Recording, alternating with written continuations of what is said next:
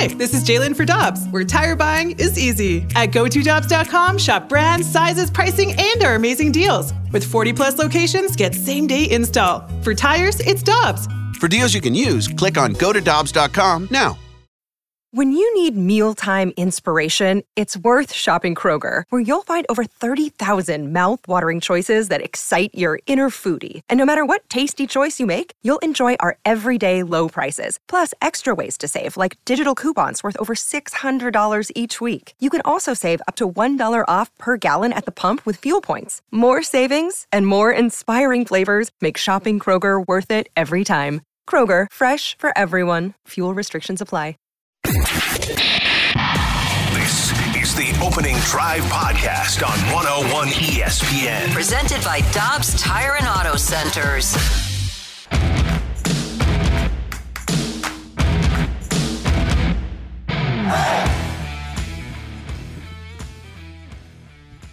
Good morning, everyone. Happy Friday from the Opening Drive on 101 ESPN in St. Louis at 7 o'clock.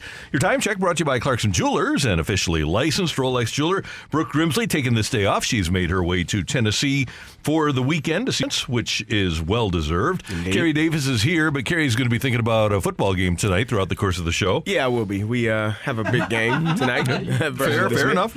I'm here. You know, Physically. Mentally, I'm thinking of all the other things I got to take care of before 7 p.m. Yeah, 7 o'clock at DeSmet, Hazelwood Central, and the Spartans in a playoff matchup, an epic playoff matchup between the Mecca and DeSmet. So that should be fun. Good luck tonight. Thank you, sir. Matthew Rocchio is here.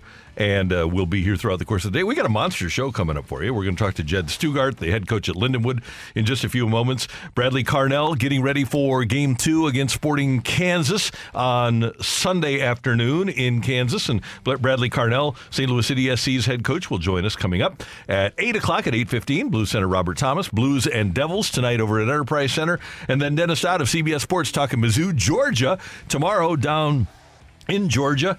Wow, that'll be something. 2-12 in the country. I mean, for Mizzou fans, you know, calm your nerves. This is the thing. When you are a fanatic, you have to understand it's going to take a great game by Mizzou to win this game. Georgia is favored for a reason. Georgia is favored by 2 touchdowns, 15.5. 15.5, yeah. That's a lot of points. Yeah. Don't get frustrated. If Mizzou takes care of their business, does everything right, if Georgia turns the ball over a time or two, you have a chance to be in this game. You have to capitalize when those mistakes are made by Georgia, though. You can't go down and get field goals. You got to score touchdowns. And you can't turn the ball over. You cannot turn the ball over. And the Tigers have committed a lot of penalties this year. Do not do that either. No, you need to play really, really well. Then Joe Vitale will be with us at 9:15. Looking forward to that. Last night, Kerry won a bet. Steelers over the Titans 20-16 in the TOD Bowl. Can Matthew Rocchio please explain the TOD Bowl? That's the opening drive. The opening drive. TOD, the opening drive. So therefore, TOD Bowl. There we go. And so Brooke is going to have to wear some black and gold in here at some point next week. At some point. Yeah, probably Monday when she gets back. Yeah. Just have it sitting on the chair. That'll be good. Maybe that week right before Mizzou and Tennessee play. Nah. Just you know, I'm just throwing out dates. I'm just throwing out dates. Well, yeah. So, early on in this one at Heinz Field, forevermore Heinz Field. Yeah, Acrisure, Heinz Field. Najee Harris of Kyler's film room put the ball in the end zone. Through the middle, big hole to the end zone. Najee Harris with a touchdown. Al Michaels with the call there on Amazon Prime. Nick Folk hit a field goal later in the quarter. It was 7-3 after one quarter. Then in the second, back came the Titans as Derrick Henry scored from 2 yards out to make it 10-7 in favor of Tennessee. Chris Boswell with a field goal before the quarter was out to tie it at 10-10. And then very late on the last play of the first half, Nick Folk with a field goal. 13-10 Tennessee at halftime. Boswell with another one, tying it at 13 early in the third quarter. And then Folk with another field goal. 16-13 Tennessee as we headed to the fourth. And with 4:02 left, it was Kenny Pickett delivering the winning throw. Pickett to the end zone. Touchdown. And there it was. Deontay Johnson finally gets into the end zone. Will Levis tried to finally. First touchdown since 2021. He didn't. His last touchdown he caught was by Ben Roethlisberger. Oh, man. It's been a while for him getting in the end zone, and so finally scored a touchdown. Whew, much needed. Yeah, Will Levis with an interception very late, and 20-16 was the final, and the Steelers are 5-3. How are the Steelers 5-3? Good coaching, and damn good defense. They are going to get after the quarterback. They're going to make plays, forcing the quarterback in the pocket. And that was one of the things going into this game made me confident about the Steelers having an opportunity to win. You're playing a rookie quarterback against that defense. This defense at home, night game, forget about it. Versus a rookie quarterback in his second game ever. I just felt like and Will Levis played really well. He didn't throw that interception until late in the game, but I know that when you are the Pittsburgh defense and how they get after the quarterback, the coverages, the schemes, despite Minkah Fitzpatrick not playing, they were going to make it rough on him, and they did. And the thing, I will give Matt Canada credit. I will give that Steelers offense credit because the first drive of the game was probably the one Najee scored on, was probably the best offensive drive I have seen from them all season long. He came down from he was no longer in the press box this weekend. Last night he was on the sideline on the field. And so that was just really the best offensive drive that I've seen. And they had some drive stall, but they looked better. They ran the ball better, and hopefully they can figure this out and keep it going in the right direction. One of the things Mike Tomlin, Matthew, did you have something to add here? Mike Tomlin was asked about was the 10 penalties that his team committed. First and foremost, from a penalty perspective, part of being a tough team to beat first is not kicking your own butt, man, and we kind of been doing that some, and we got to own that. And so we will. We'll review it. We'll learn from it. We'll look at it. We'll bring some officials into our practice setting in an effort to be cleaner because that was catastrophic, really, in a lot of instances to our efforts tonight. Yeah. And they'll get better because he's a great coach. Kerry, after they lost to Houston 30-6 to fall to 2-2, a lot of people were saying there's no way that Tomlin finishes over 500 this year because he's finished over 500 every year that he's been a coach in the NFL. Well, you look at where they are now, and here on November 2nd, they beat Tennessee. Their next game is against Green Bay, and the Packers are eminently beatable. Yep. They should win that game. Then they go to Cleveland, and we know what Pittsburgh does against Cleveland, right?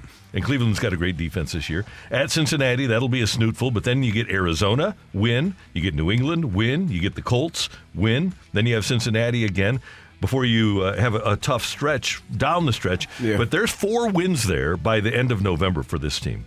They are in a position to put themselves to have, the same type of success that they've had. Now, if their offense can match the effort of that defense, if they can all come together in all 3 phases, they can still be a really good team. That's going to be a tough game against the Bengals at Cincinnati, the way that Cincinnati has been playing the last few weeks. Then they got to go. Then they play Cincinnati again later in the year. They finish the season with Cincinnati, Seattle, and Baltimore, at Seattle. Those are going to be 3 tough games to end your season. But if you've won 4 or 5 or 5 of 6 at that point, you're putting yourself in a position where you're rolling and you've obviously figured some things out. So I don't know that they win the division because I still think Baltimore is the elite team, and I think Cincinnati Bengals are on the rise.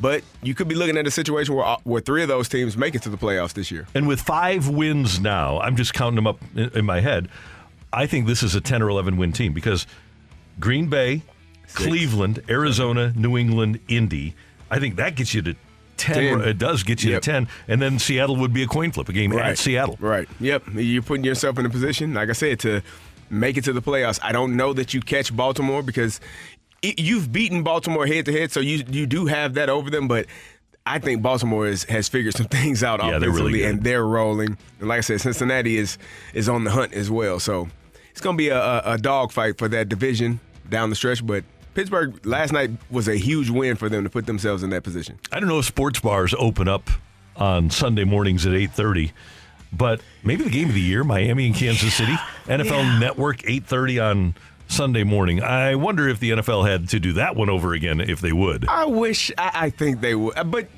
part of you should have known. I mean, first of all, it's the Tyreek Hill playing against his former team. I don't know that you wanted that at 8:30 in the morning anyways, but now the fact that both teams are 6-win teams and you're playing this game at 8:30, people are going to get it. I told you, when I lived in L.A., one of the best things about being in L.A. was football at 10 o'clock. 10 a.m. Sure. Yeah, that's great. It's a beautiful thing. 6:30? Yeah, 6:30 is going to be a little hard. It's a little different. So, I'm sure people will be tuned in because of the game and the matchup. I hope that the field is up to standards we've seen in some of these games across overseas, that the fields are kind of choppy and that has an impact on the game. Yeah. So we'll see. Hopefully it is everything is done well and we get the best football we can get. The Blues have back-to-back games tonight against the Devils, 6 o'clock pregame here on 101 ESPN. Then tomorrow night against the Canadians, a 5 o'clock pregame. This on the heels of the Blues' 4-game road trip in which they lost the finale 4-1 to the Colorado Avalanche. Coach Craig Berube on the fast lane yesterday, not too bothered by the way the Blues played. Yeah, I mean, I thought our start was good. I mean, we got scored on just on a play there where Cox got caught a little bit flat-footed. But, I think, and then they got a power play goal. But I thought that, the first period getting out of there, I know it was 2-0, but, I thought that we battled. We had to kill off another penalty after we called the high sticking and went against us. But overall, I wasn't displeased with the first period or the second period. I thought the second period we got the momentum back in the game. We got a goal. I thought we had a lot of zone time, did some real good things. Just the third period, we 2 self-inflicted wounds. We shot ourselves in the foot. They capitalized on both of them. There were unnecessary goals, in my opinion, that we gave up. So this goes back to just like we talked about with Mizzou against Georgia. The Blues, when they're playing a team like Colorado, they have to play a perfect game, and they didn't. Yeah, there were a number of factors. Obviously, you're ending the road trip. I think they played really well in those first 2 periods, and I was talking to Jamie about it yesterday. One thing that I don't think we take into consideration, and I know fans will probably boo-hoo at this, when you're playing in Colorado, it does matter. Oh, yeah. It is a difference. If you've never trained there, if you've never played a full game there, you might be great the first 2 periods. You might be great the first 2 quarters of a football game or a basketball game. That third period, third quarter, fourth quarter of a game, you're like, it's a little, and now you're down. So I think they did play really well those first 2 periods. I also think that Coach Berube understands who his team is, who they are. And maybe he's looking at it and saying, for who we are, we played really well. Yeah, pretty good. So, as bad as it is, you could always be the San Jose Sharks, who are 0-9-1. It's not great. And were drilled at home last night by the Vancouver Canucks 10-1. 0-9-1, and you lose 10-1 on home ice. Yeah, it was not good. A World Series score. Yeah. Hey, Texas Rangers. Yeah. What are we doing here? Yeah, pretty bad for San Jose. So it could always be worse than the Blues play San Jose on the 12th of this month. Okay, we're off and running here on this edition of the Opening Drive. Yes, sir. Can I give a shout out to Mrs. Bush's 3rd grade class at Brown Elementary? They came over to our practice yesterday. Brown Elementary is directly behind Hazelwood Central. They came over yesterday. I know she says she listens every day. She enjoys us, our show. So, Mrs. Bush, thank you so much for bringing your kids. They made us letters, made us cards and pictures for our game tonight, telling us to go beat the Smitten. So it was really cool. That's fantastic. Yes. That's cool. And I'll bet the kids loved it. Oh, yeah. All the players came over, gave them high fives, and thanked them for making the cards and the pictures. Very cool. Coming up, we're going to talk to Jed Stugart, the head coach at Lindenwood. They've got homecoming tomorrow, and some other things going on in college football. Coming up your way next on 101 ESPN. You're back to the Opening Drive podcast on 101 ESPN. Presented by Dobbs Tire and Auto Centers.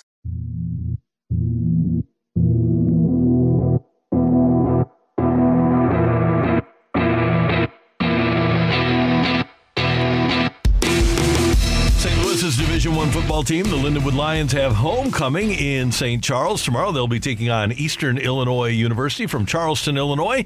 Kerry Davis, Randy Carricker, and we head to the Celebrity Line, and Jed Stugart, the head coach at Lindenwood, joins us. Good morning, Coach. How you doing? Good morning, guys. Good to be on with you this morning. A lot of people might not realize it, but the Eastern Illinois program is kind of storied, isn't it? They've got quite a history and quite a group of alums from Eastern Illinois. Well, it is. I mean, growing up in Denver, being a Denver Broncos fan, I got to start with Mike Shanahan, obviously, is one of those famous guys with, there's a lot of great players that have come through there and coaches. Sean Payton, current Denver Bronco. Got Garofalo. We got keep going. Tony Romo. Yeah, so, that is. It's kind of a special story. A lot of people don't realize that. Coach, as a head coach, I want to get your opinion on the biggest story, I guess, in college football over the last couple of weeks, the scandal that has taken place in Michigan. What are your thoughts on just opposing teams filming or getting an idea of what opposing teams are doing and how they're running their plays? Well, Kerry, I think we've discovered that our 5 losses here, all that stuff happened. And so, I'm really not happy about it. No, it's really kind of a serious thing that unfortunately, signs get stolen in practice. In games all the time, but it's in the course of a game. I mean, I think there's teams that just put guys on. I mean, you're trying to figure out what's this sign mean and what did they run, and if you can kind of figure that out throughout the game, I don't even know if that's that really unethical. I mean, right. I think it's one of those things. But when we're at this point where there's money involved, there's stuff to try to get people planted. I mean, I honestly haven't followed that much of it, but my coaches have kind of shared with me like some of the stuff specifics that's really gone down over the last few days. Yeah, it's unfortunate because it's our job as coaches to teach the integrity of the game. It's our job to raise these kids up, and I don't even know if that's really a shot at, coach. Maybe like you said, he wasn't fully aware of all this. I know that I would want to, I'd be very disappointed if I ever found out that I don't know every aspect of my team, and so and I would want to know everything that's going on in my team because I'm ultimately responsible for it. So. It's kind of disappointing. I think we as coaches have a bigger job than just teaches X's and O's, but preparing young men for life, and I don't think that's teaching it. Jed, one of the things Eli Drinkwitz said is that with the money that college football makes, it could be shared down to this Division I level, the FCS level, and everybody in Division I could have a system similar to what the NFL has with the transmitter that goes into the quarterback's helmets. What do you think of that? There's no doubt, that would help. I think we've learned even in the NFL, people, whatever you do, if you have it in your intentions to cheat, you're going to figure out a way to cheat. Now this solves a lot of that, no question. I think this has been brought up at our conventions and things like that. Even as much as 3-4 years ago, this has been being talked about. There's a lot of things that go into that. You got to have somebody that can, shut the mic off, 10 seconds, before the snap. There's a lot of these things that, how many do you put it in like the NFL? You have, like in our case, we're down to our 4th quarterback this year. How many mics do we put in our helmets right now? So, there's a lot of those things that need to be worked out that will cost money, and I think that's been part of it at the conventions is that you have, all that stuff has to get worked out. But the good news is it can be worked out. I mean, it can be figured out. Unfortunately, I used to be a little bit old. I am kind of old school. I kind of like the adjusting on the side, on the sideline and not using technology and not having to do all this stuff. But unfortunately, it's kind of got us there, with actions of some. Jed, you mentioned being on your 4th quarterback, and you've had a lot of other injuries. What have you learned about your group of guys when you're facing all this adversity? Well, first of all, it's not the ideal year, but what I want to see is how our guys respond. And, number one, I think we have to look at the foundation of our team. One thing I'm very proud of is that in the midst of all this, how much they're staying together, they're fighting, they're scratching, they're not dividing.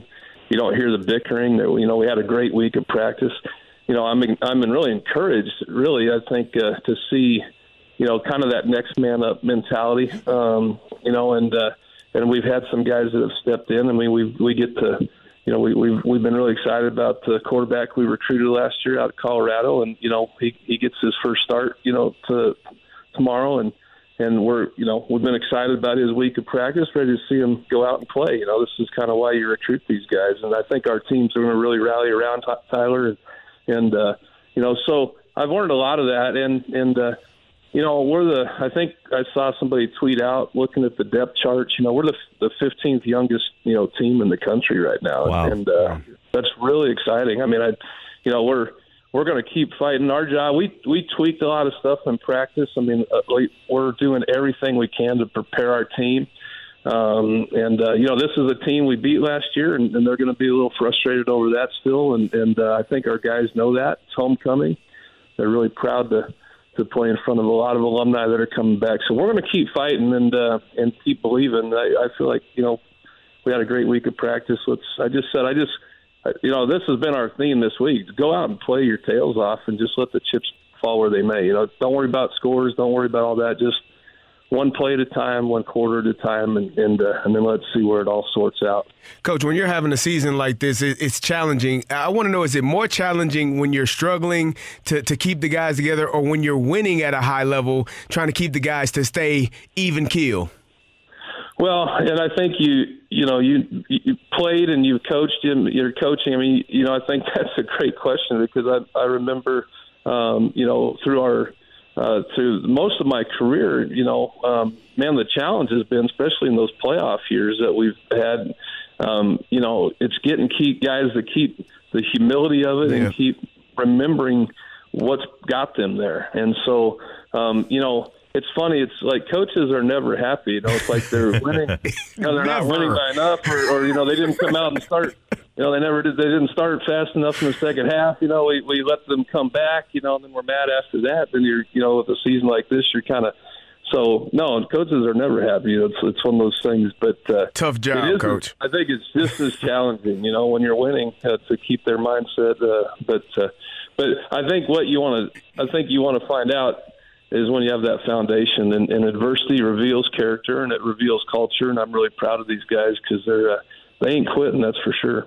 I mean, I told them, I reminded them, in the second half, when we really came back out in the second half of last week, I mean, we won the second half 13-3. I mean, it was one of those things where you guys can do this, and it's got to be the next man up mindset and mentality. We've shown that we can do that. 2:00 tomorrow, Lindenwood against Eastern Illinois. Tickets will be available. It's homecoming, and it should be a fun event and a fun atmosphere. Coach, we'll see you there tomorrow. Thanks for the time, as always. Thanks, guys. Always enjoy it. Thanks. That's Judd Stugart, the head coach at Lindenwood University, and they take on Eastern Illinois tomorrow. Meanwhile, it's interesting, CD, that Mizzou and Georgia is the game of the day tomorrow in college football. Number 2 against number 12. Now, you have the big spread, so it might not wind up being the game of the day, but based on the rankings right now, 14th ranked LSU takes on number 8 Alabama. That's the primetime game on CBS. That starts at 6:45 St. Louis time. Alabama's a 3-point favorite. I really think, despite what's happening with USC, and their defense is horrific, but I think that their game has a chance to be really interesting tomorrow. So against Washington. Yeah. Yep. And I wouldn't expect it to be a defensive battle. I would think that it has a chance to be a shootout. And then you also have Oklahoma State. So you've got a Big 12 game, Oklahoma State tomorrow, Bedlam, 2:30, in the last Bedlam, by the way, and that one on ABC. So there's some really interesting games among ranked teams tomorrow. Yeah, that USC-Washington game, Washington is only favored by 3 points, which is intriguing, seeing as how we've seen USC just not be able to stop anybody at all. If Washington can get 2 or 3 stops, they probably win that game, because we know there's going to be offense going up and down. But as you said, I think the Missouri game is going to be a really good game. Mizzou has to play sound football, take care of the football, not make mistakes.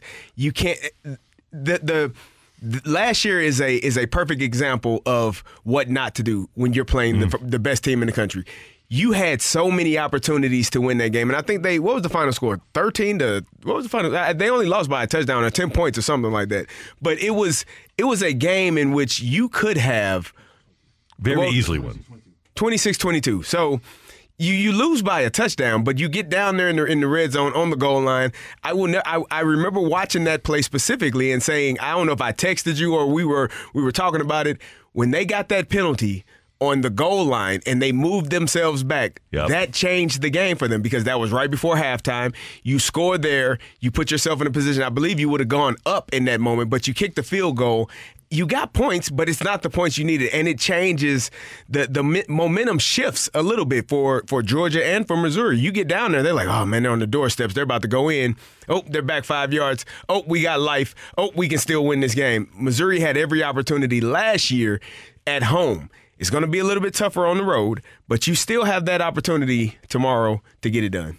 Mizzou and Georgia, and that one on CBS television tomorrow. That's Kerry. I'm Randy. Coming up, now that the Major League Baseball season is over and the offseason is here, who's one player that you'd like the Cardinals to focus in on acquiring? Kerry and I and Matthew will give us ours. You can give us yours, too, on the text line, 314-399-9646, 314-399-YO-HO. Plus, you can always watch us on our Air Alliance Team YouTube channel at 101 ESPN STL. Just watch us online on YouTube. Coming up next, we're going to talk some ball on 101 ESPN. The smartest way to do your homework is Heckman Lumber. Warm weather means homework for homeowners. And if your homework means a new deck, then turn to the deck experts at Hackman Lumber. Browse the largest inventory of decking materials and deck accessories in Missouri at Hackman Lumber Company. Talk with their experts about treated lumber, cedar, TimberTech, Trex, Envision, AZEK, and Decorators to find the best deck for you. Check out endless choices of railings, balusters, and LED deck lighting options. Hackman Lumber Company will not be undersold on in-stock decking materials guaranteed. You can choose to do it yourself with Hackman's expert advice, or they can recommend reputable contractors to do the work for you. Stop by and see Hackman's expanded paint department too, with brushes, rollers, painter's tape, and 4 different lines of interior and exterior paint, custom color match available. Visit Hackman Lumber's newly remodeled stores in St. Peters and Pacific, or their showroom in Troy, Missouri. Hackman Lumber. Another day is here, and you're ready for it. What to wear? Check. Breakfast, lunch, and dinner? Check. Planning for what's next and how to save for it? That's where Bank of America can help. For your financial to-dos, Bank of America has experts ready to help get you closer to your goals. Get started at one of our local financial centers or 24/7 in our mobile banking app. Find a location near you at bankofamerica.com/talktous. What would you like the power to do? Mobile banking requires downloading the app and is only available for select devices. Message and data rates may apply. Bank of America N.A., member FDIC. You're back to the Opening Drive podcast on 101 ESPN. Presented by Dobbs Tire and Auto Centers.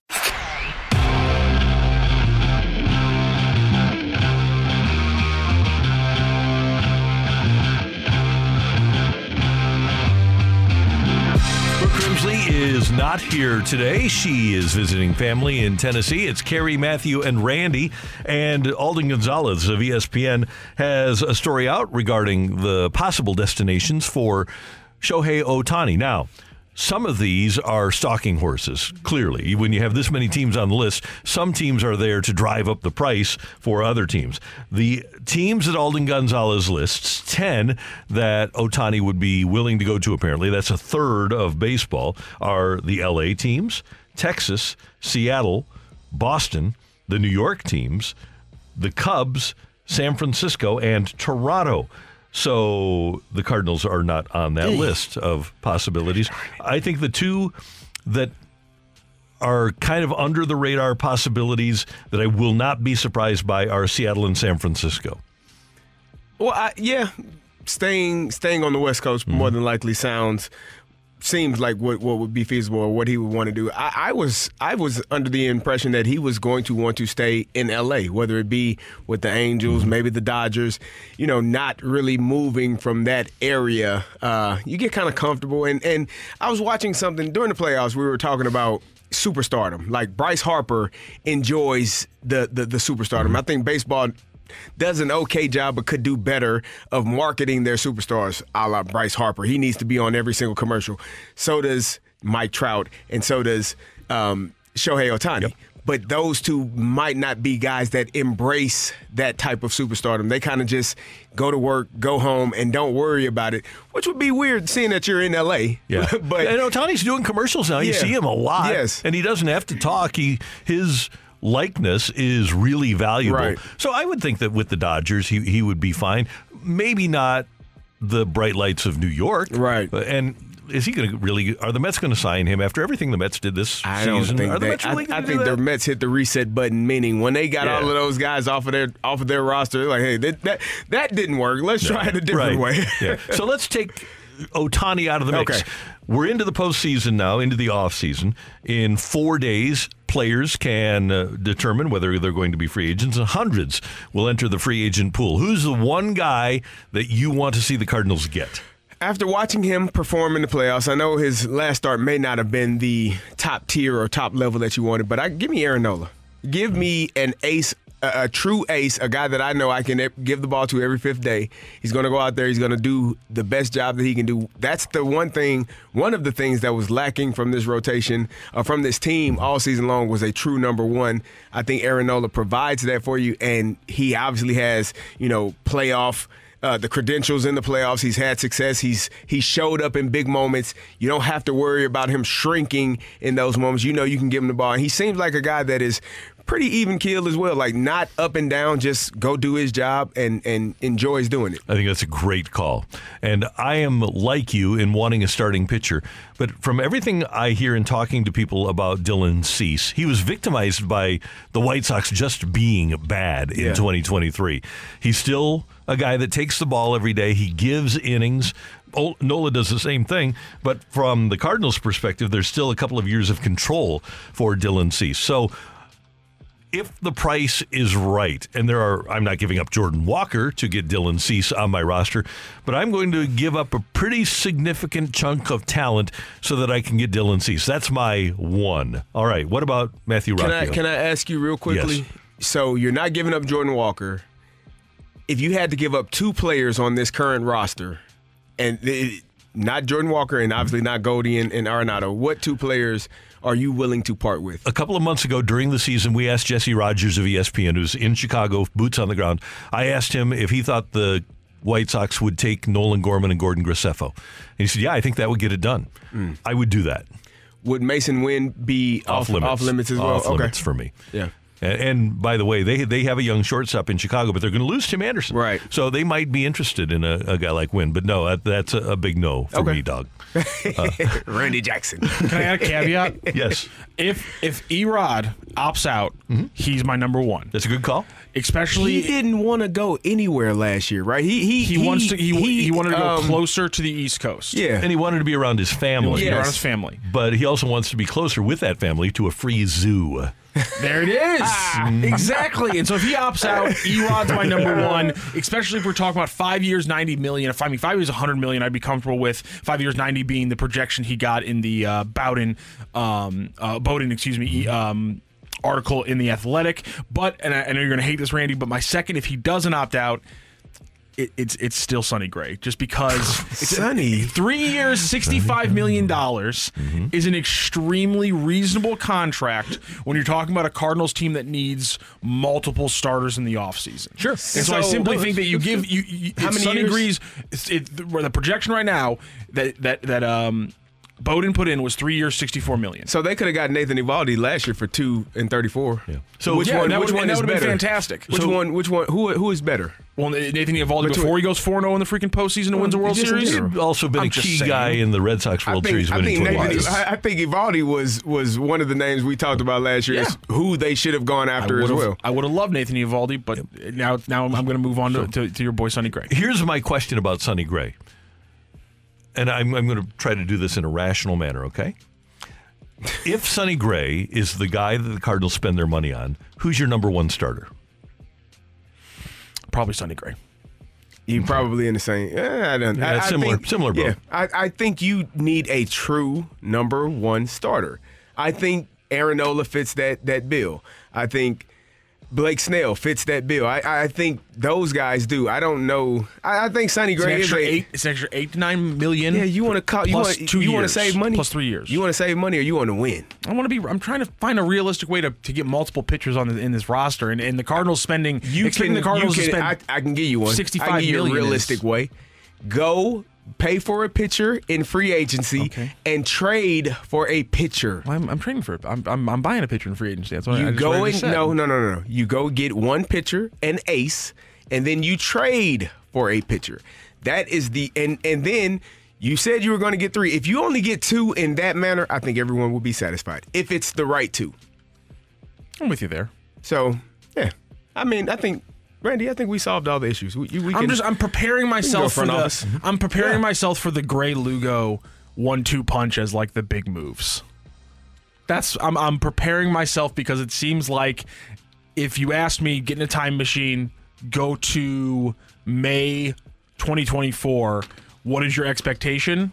That's kind of my expectation. Here's somebody who logically wants Will Smith, who's played on three consecutive Get him here. World Series teams. ASAP. So pretty good. What about Josh Hader? Anybody like Josh Hader? I do like Josh Hader a lot. You have a problem with paying $75 million for a closer?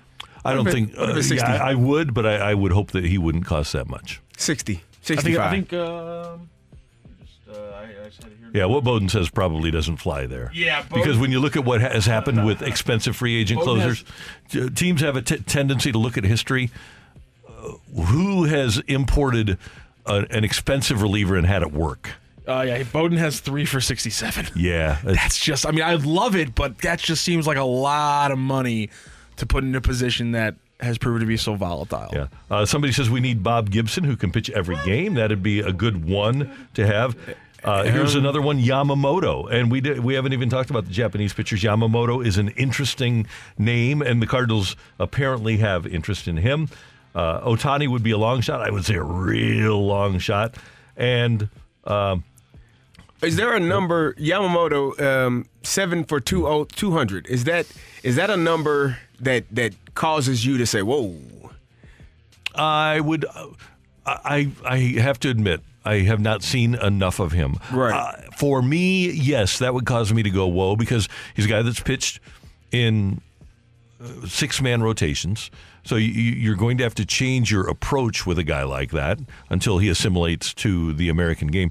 Great stuff. And young, I think that is an interesting number for him. I think if I had the choice between trading for Cease, who's done it at the major league level, or getting Yamamoto, I would go for Cease. But if I can't get Cease and I can't get Nola, then Yamamoto is right there at the top of my list. The Cardinals need to make a splash, and they need to go out and sign and trade a guy. Can you sign a guy and trade for a guy? What do we need to do to get me to this point by Christmas? Because we got a text here from the 618, and he says, either Juan Soto or Jorge Soler, Aaron Nola, Yamamoto, Glasnow, Gray is the only successful offseason. What do I need to do short of getting into something extremely illegal to get that kind of positivity going? I'm just asking. It would be a fun offseason. I'd love it. I would love it. I would love to even have a that's hope the that only a tenth successful of that would happen. Offseason? Yeah, that's a lot of money going to a lot of people. You're shipping out like $180 million. That's like $120 million in spending for next season. And my guess is that you're probably not going to have young players left if you're trading for both Soto and Glasnow. Yeah, that's a lot. I don't think that's possible. So, but it'd be fun to have a starting rotation of Nola, Yamamoto, Glasnow, and Gray. I think I would be intrigued. Michaelis is your 5 at that point? Yeah, I would be intrigued. Hey, thanks for your text. We do appreciate them, and we need more because we've got Take It or Leave It coming up. Get your text into the Air Comfort Service text line 314-399-9646, 314-399 Yo-ho. Tioli next for you on 101 ESPN.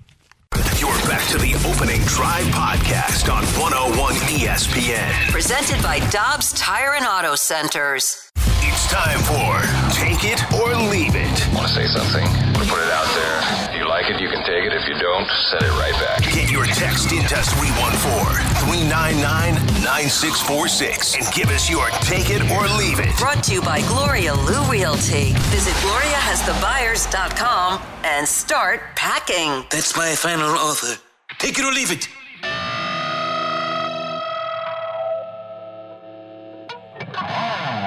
Great to have you with us on a happy Friday morning on 101 ESPN. Carrie, Randy, and Matthew. Brooke is out. She'll be back on Monday. Carrie, I had the great fortune of emceeing an event last night for Friends of Kids with Cancer over at the Ritz-Carlton. It was their annual fashion show where kids with cancer or that have are in remission for cancer, they actually get to model clothes. And Joe Vitale was there. We'll talk to him about this later on. But John Kelly was there. Nico Gioacchini was there. It was really great. The local sports teams really were terrific. And in the crowd, because he's going to the Metallica concert tonight, was ESPN's Chris Berman. I've known him for a long time and had a chance to go talk to him. Take it or leave it, Chris Berman, in the 44 years of ESPN, is the most memorable talent that they've had. Take it. Him and Stuart Scott. I think Stuart Scott was Booyah. Yeah. Chris Berman, rumbling, stumbling, bubbling. He was him, Stuart Scott, because first time I heard Stuart Scott on TV, I've never heard anybody talk like that on TV. Yeah. And then you had Chris Berman with all of the nicknames. Yep. Yes, those are the first two that come to mind when I think of ESPN and all that they have done, throughout the years. I was telling him that we would come home from Rams games during the Greatest Show on Turf era. I said, we just had to see your highlights because they were so cool. And he said, it wasn't me, it was them. And he wasn't wrong, but he was kind of the soundtrack for the highlights of that team. And he's the one that gave them the name, The Greatest Show on Earth. Okay. And then Barnum and Bailey stepped in and said, you can't call them The Greatest Show on Earth. We are. And they had a trademark, so they changed it to The Greatest Show on Turf.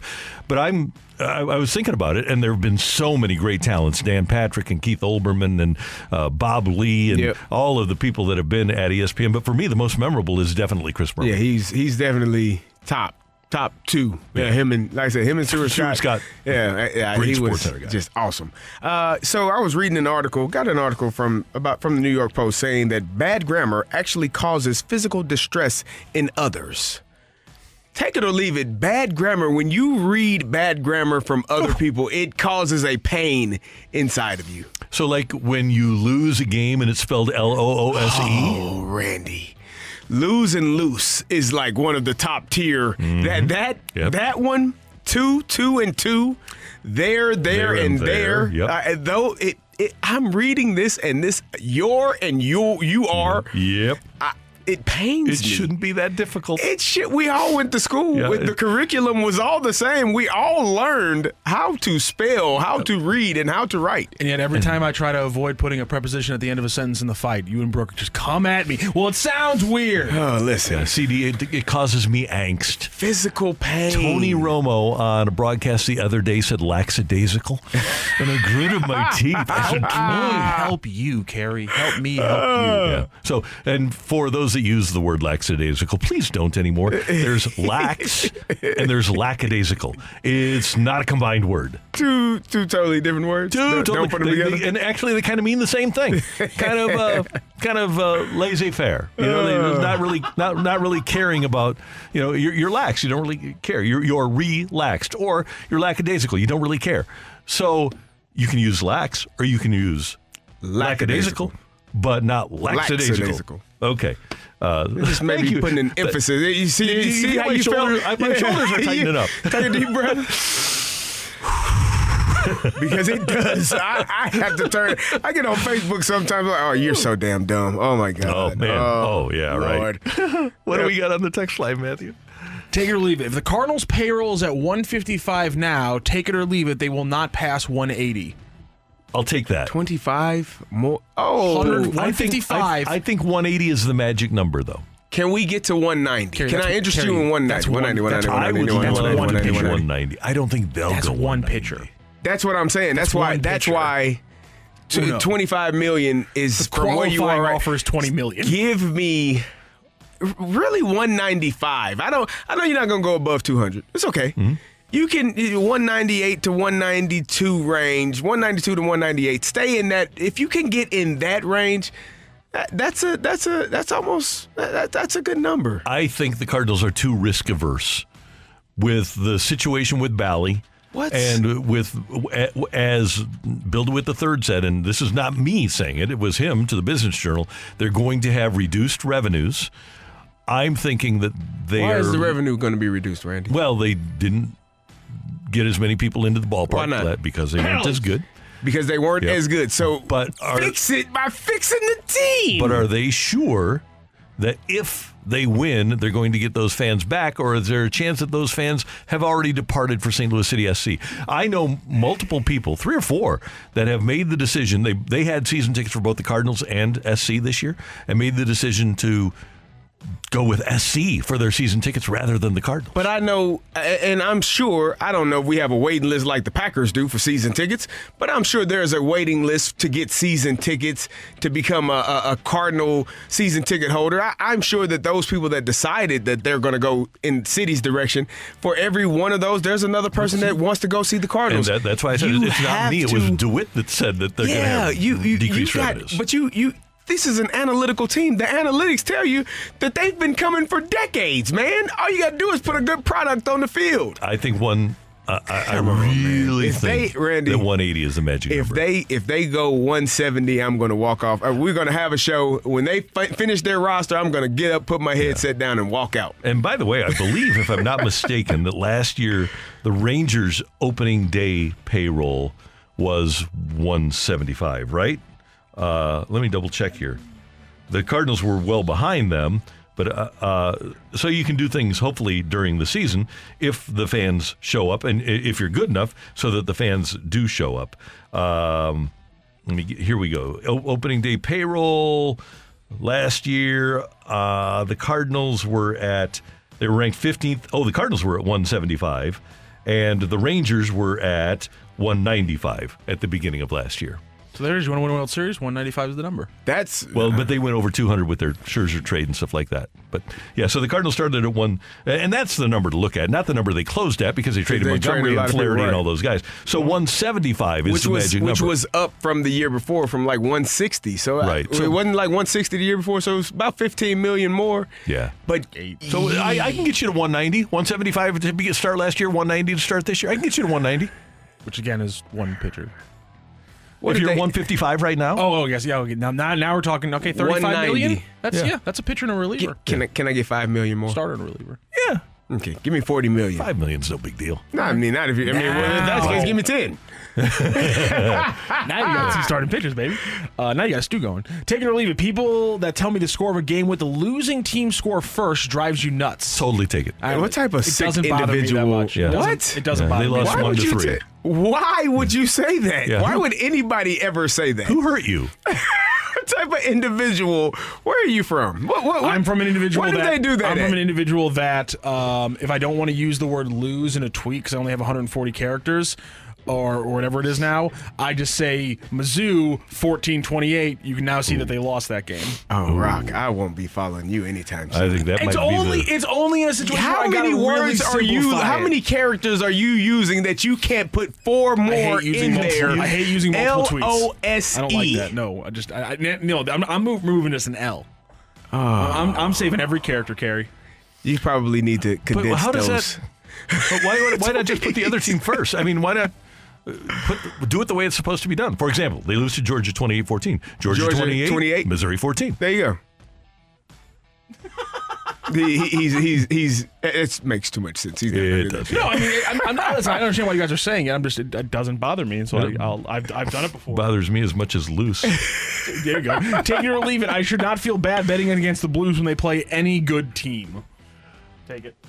It's your own pocketbook. Nobody loves you like you love you. I at this point, I just feel like we're kind of seeing who the Blues are. They're a good team, good players, good guys, but just maybe not good enough to win the games versus the upper echelon teams in the league. That's very well said. Hey, thanks for your texts. We do appreciate them. For Take It or Leave It, coming up, it's Game 2 between St. Louis City SC and Sporting KC Sunday at 4. We're going to talk to City coach Bradley Carnell next on 101 ESPN. You're back to the Opening Drive podcast on 101 ESPN. Presented by Dobbs Tire and Auto Centers. It's the only way City knows how to play. Oh, that's completely given away. And it's an equalizer. In a word, chaos. Oh, it's a giveaway to Klaus, who clips it over Sestiego and scores a wonderful goal. We're breaking down City SC on the Opening Drive in our weekly segment we like to call Controlled Chaos. Brought to you by Keystone Event Staffing. Better people mean better events.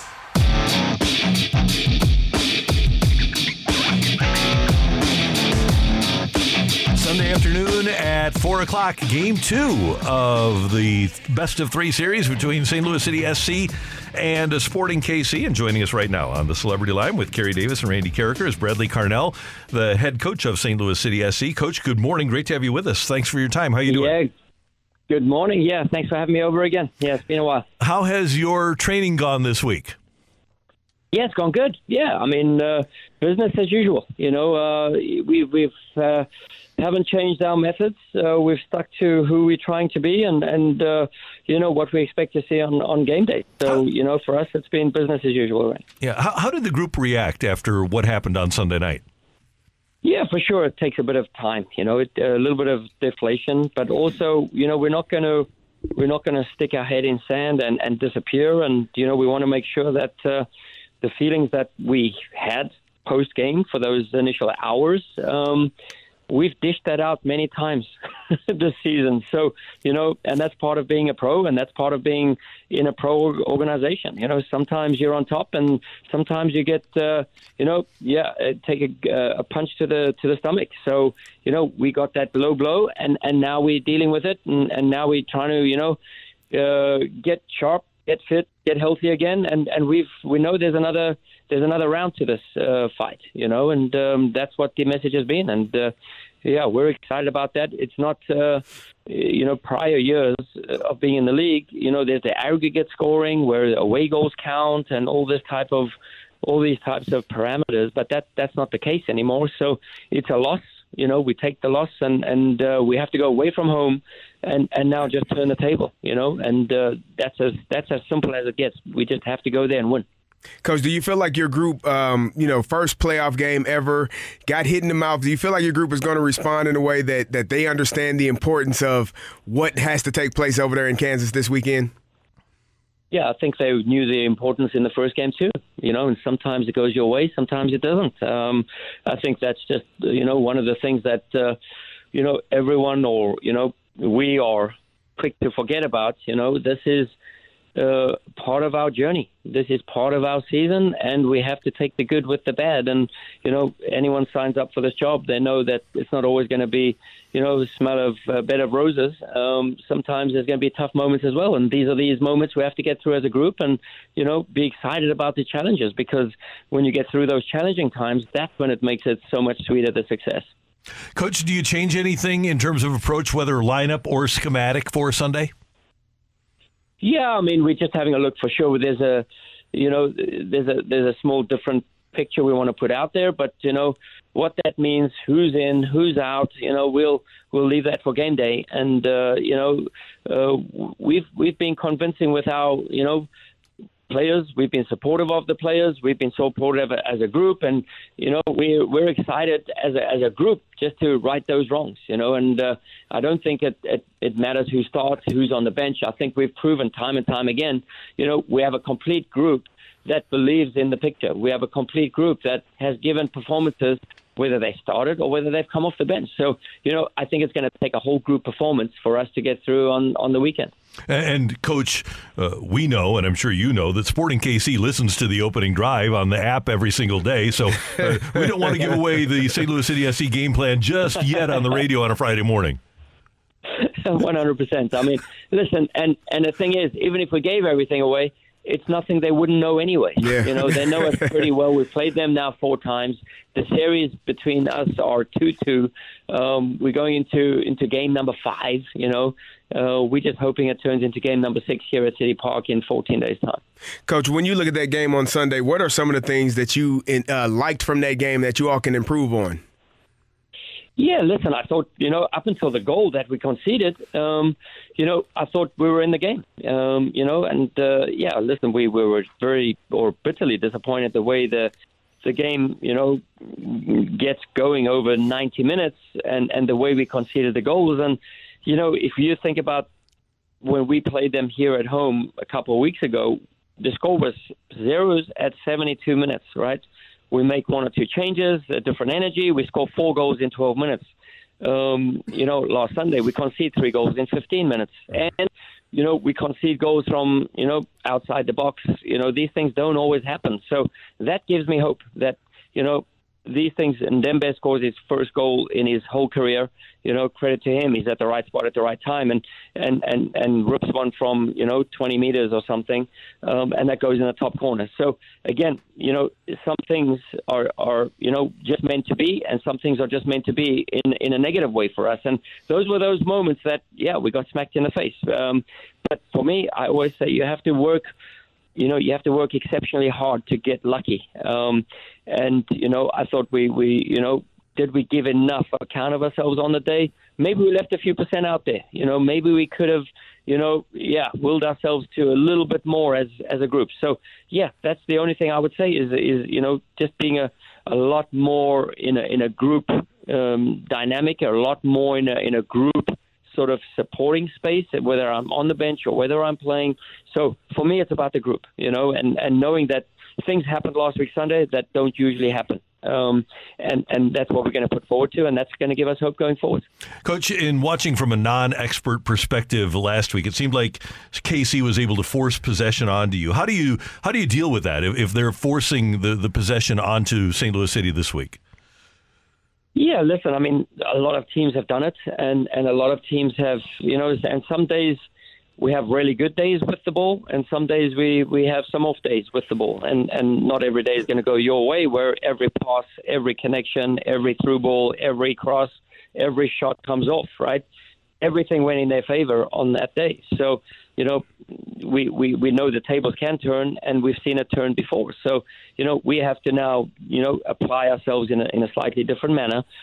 We have to take the game in a different, slightly take it to them in a different way, and then we'll see what comes out of it. At their field now, where they might have to be forced to do one or two more things that they're not used to. Coach, can you talk to me about the environment at City Park for the first ever playoff game? What was that environment like in comparison to maybe the home opener? Yeah, I think that's what most disturbing for the players, to live with that after the fact, knowing the way the fans came out, the way the buzz in the stadium was exceptional. It was electric, as it always has been, but just that first playoff game. So the players are disappointed at the result, but, we're disappointed at what we gave our fans. We knew when you draw a line in the sand, what's acceptable, what's not. We knew that wasn't acceptable. We knew that moment got away from us, and the players are chomping at the bit to right that wrong and to get us back on that on the right side of the tracks. Yeah. Does weather make any difference? It's going to be 70 degrees and dry on Sunday. No, I mean, I felt we had one of our best games against Minnesota a couple of weeks ago in the bit of cold and rain, and then we've had one of our best games. When we came out of the Leagues Cup under pressure and beat Austin. 6-3. It was 5-1 or 5-2 at some point late on in the game, but that was at 114 degrees or something, felt like, or heat index. So I think we've proven at both sides of the spectrum that we can perform. Hey, Bradley, one more thing, and you just talked about the crowd here at City Park on Sunday night.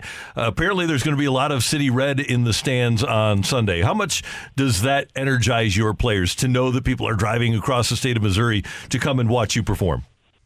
Yeah, it's incredibly humbling and incredibly supportive, because that's exactly what we need. If we can feel at home away from home, and as we have done, I mean, I know the result didn't go our way the last time we played it, but I thought we did a pretty good account of ourselves, and the fans really brought it, and that felt like a home match for that game. So if we can have something of the same, we'd be extremely grateful, and of course we want to turn those tables around. Coach, thanks so much for the time. We appreciate it. Good luck on Sunday, and I'll say it here. We'll talk to you next week as we prepare for Game 3, okay? Thank you so much. Yes, let that be the case. All right, take care. Bradley Carnell, the head coach of St. Louis City SC, joining us here in the opening drive on 101 ESPN. I love Bradley Carnell. No, I think he's awesome. He's a great coach, great man. He's always come on with us, and enjoy having him on, because I think he gives us, the honest opinion, honest truth of what's going on with this team. And we ask about even keel. Yeah. You couldn't have a more even keel guy than him. He's the best. Yeah. It's just they just keep doing everything right. Yeah, Again, they didn't play well on Sunday. It happens, but I mean, right now everything off the field just keeps going just perfectly. Carnell's great. Coming up, the Blues take on the New Jersey Devils tonight at Enterprise Center. We have the pregame for you at 6 and the action at 7. Blues center Robert Thomas joins us on Game Day next on 101 ESPN. You're back to the Opening Drive podcast on 101 ESPN. Presented by Dobbs Tire and Auto Centers. Thomas scores! Getting you inside the Blues locker room. What a goal by Robert Thomas! It's time now for Blues forward Robert Thomas on the opening drive. Driven by Pure Performance, the only stop for all your aftermarket vehicle needs.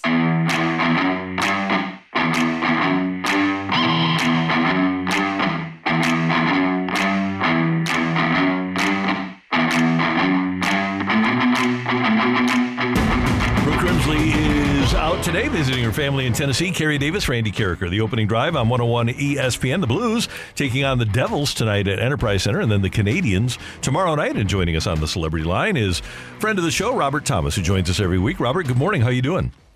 Doing well, guys. Great to have you with us. First of all, you have a skate in a couple of hours, and then you'll play tonight. What do you think of the tradition of the pregame skate in hockey, the 10:30 in the morning skate?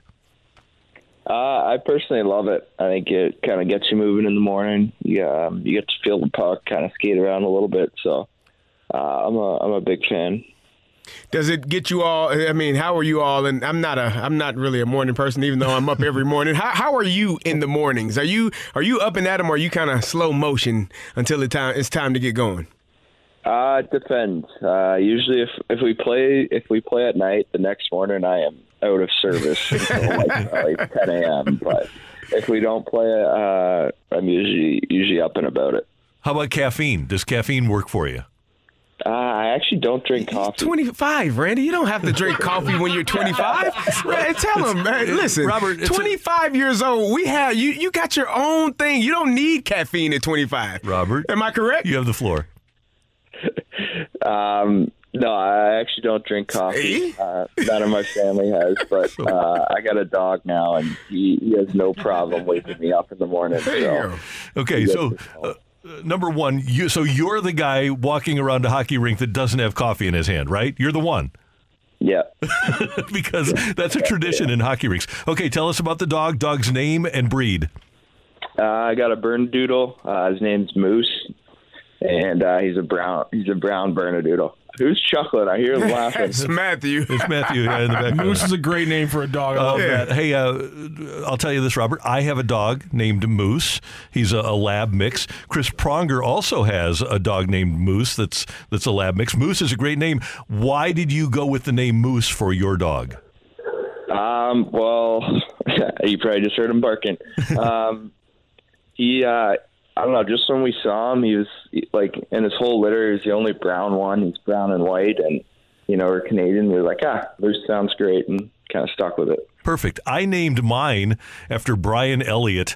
On the day that he got benched by the Blues in the 2016 playoffs, I named my dog. I actually put him on a bench. My very first picture of my dog Moose is on a bench.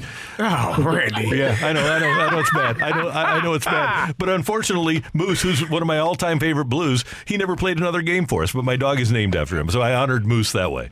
There you go. So, hey, hockey players, you know more than us when you're down on the ice when things are coming. And you guys have obviously been inconsistent and you haven't been able to score a lot. Is there anything that is making you think, okay, we're on the edge of something good happening? Yeah, I think a couple things. I think, first of all, I think scoring obviously has been an issue so far this year, but you look at historically with our team, we've never really had a problem scoring. It's more so taking care of our own end. So I think that's one big positive to take out of all this is, the scoring's going to come. The chances are there. It's just not going in. And at least we're doing enough defensively to kind of keep ourselves in these games that, when the scoring comes, we're going to have success. I think that's one big positive to take all of it. And also at the same time, I think games we won, we've played such a strong game, and we've been able to do it, and I think that's another thing. We just need that consistency of doing that every night. Robert, you talk about scoring and the struggles there. Some of the struggles have also come on the power play. Have you all talked more about just how to get that going and maybe taking more shots and being a little bit more selfish? I think you all are great team players, but sometimes you got to be a little bit selfish out there and get that shot on goal. Yeah, like I was saying, on the power play, chances are a huge thing. You look at, if you're consistently getting those chances, they're going to go in the net. Also when you're scoring, the power play's got a little bit of swagger, a little bit of confidence, and I think that's really important, especially on the power play. So, those chances are going to go in. Eventually, they can't stay out forever, and when they do, I think it'll really open up a lot more. Robert, you're known as a playmaker, and we sit afar. Carrie and I never played, but we say, okay, well, he's got to develop chemistry with player X or player Y that's on his wings. Can you tell us about that process and whether it really is a process to develop chemistry with somebody that you're playing with? Yeah, I would say it definitely is a huge thing. A lot of times out there on the ice, you don't even have time to look. You're playing off instincts. You're playing off of, where you expect people to be and where you think people are going to be. And that's what comes with chemistry. Knowing what guys like to be, where they are in different situations. So you don't even have to look. You just know and trust that they're going to be there. So that's a huge part of hockey and building chemistry, and creates a lot of plays off of that. Does it make it harder when you all are changing lines and shifting people around like that? Yes and no. I think, everyone's a really good player at this level. So, doesn't really matter who you're playing with. Even if you're just watching the game, sitting on the bench watching, you kind of pick up on things with different people. So that when you do play with them, you kind of get a jump start on it. You like having these back-to-backs tonight against Jersey and tomorrow against Montreal?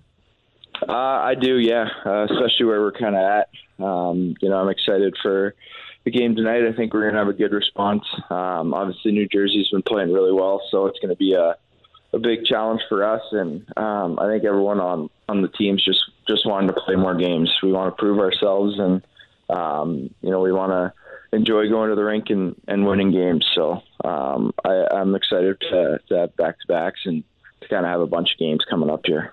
Hey, Robert, I got to tell you, I am 61 years old, and I've had one cup of coffee in my life. Oh. So, I'm not a coffee guy either, brother. Yeah, I don't know what it just doesn't sit well with me, taste, and definitely not in my stomach. So. Robert, I'm about to be on my second one today. Don't worry about it. As soon as this interview ends, that's where I'm going. Yeah, he'll make up for our deficiencies. I see some guys with like 4 or 5 cups in the morning. It's like, what the hell is going on? They're zooming. Joey Vitale. That's Joey's talking to you, man. No doubt. Hey, have a great day. Have a great game tonight, and we'll talk to you next week. Thanks, Robert. Yeah, appreciate you guys. Take care.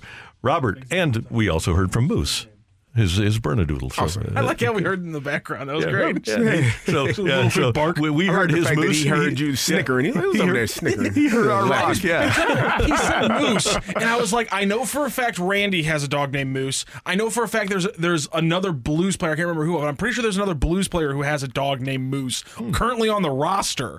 And so I was laughing because I was like, it's a great name for a dog, but I've heard it used a lot. It's but again, if you got a big brown Labradoodle, those things are a lot bigger than you ever expect them to be. People don't hear Labradoodle and think tiny dogs, but usually it's a standard poodle, which means that on its hind legs it's a 6-foot tall dog. It's a big ass dog, so Moose is a great name for it. Yeah, one of the things the Blues need to make sure that they don't do is let this season get away from them quickly, like they did last year with the 8-game losing streak. It was basically over after the 8-game losing streak, and I'm not suggesting that the Blues are going to go into an 8-game losing streak, but right now the Blues have 7 points. Now they've got a couple of games in hand on pretty much everybody else in the conference. They've played 8 games.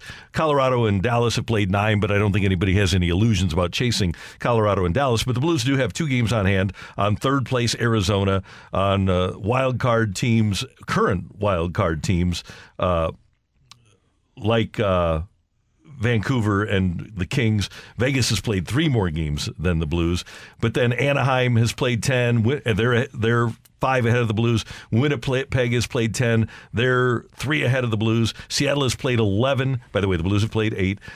Seattle is 3 points ahead of the Blues. Nashville and Minnesota both have 1-point leads on the Blues, but they played 2 more games. The Blues do need to take advantage of these games that they haven't played yet to get back into this mix, because once you fall behind, not every season is going to be like 2018, 2019. Once you fall behind, it's really hard to make up ground. If they just kind of trade wins and losses and they're a 500 team when let's say around Christmas time, New Year's, are you freaking out about this Blues season, or is that just something? Is that kind of taking it in stride? I want them to be a playoff team, and if they're within 4 or 5 points of the playoffs when we get to Christmas, I'll be fine with that. See, I'm looking at it from a different lens, different set of lenses. I don't think that this team. Again, I think they're going to work hard, play hard to the best of their ability, but they just may not have everything that is needed to have the success that they need to win multiple games. That to me, and Army came out and said it, third place in the division. Hope to finish third. I think they have a real view of what this team is and what they are not. Now, if they play out of their minds, they can do that, but I just want to see the consistency. Give me what you showed me in those first 2 periods against Colorado, and I think you'll win more games than you lose. But when you don't show up, like against the Canucks, I think that's a bad sign. CD, you'll appreciate this. They can be a playoff team if they listen to their coaches and execute what their coaches say. So you're telling me the coach spends hours upon hours watching film, studying, putting guys in the proper places to make the play. And then the player's job is to go out there, listen to what the coach has said, keep it in his brain, and then go execute the plan that was set forth. And even if you have lesser talent, you can still win. You can still win and compete. That is amazing. You know what? Never thought about that. It's pretty amazing. I tell my kids, you know, I learned all of this from Football for Dummies, the book I read. I read it once a month. Never played. Just read that book. You're good to go. And you listen to me, I tell you, we can go places. Beautiful. Do we need a fighter, Matthew? Yeah. We do need a fighter, so you can text in 314-399-9646. That's the Air Comfort Service text line, 314-399-YO-HO. Your name and the word fight, and maybe Matthew will pick you to fight me next on 101 ESPN. You're back to the Opening Drive podcast on 101 ESPN. Presented by Dobbs Tire and Auto Centers. In the red corner, Average Joe Listener. And in the blue corner, the undisputed king of Morning Drive. Please welcome Randy Carricker.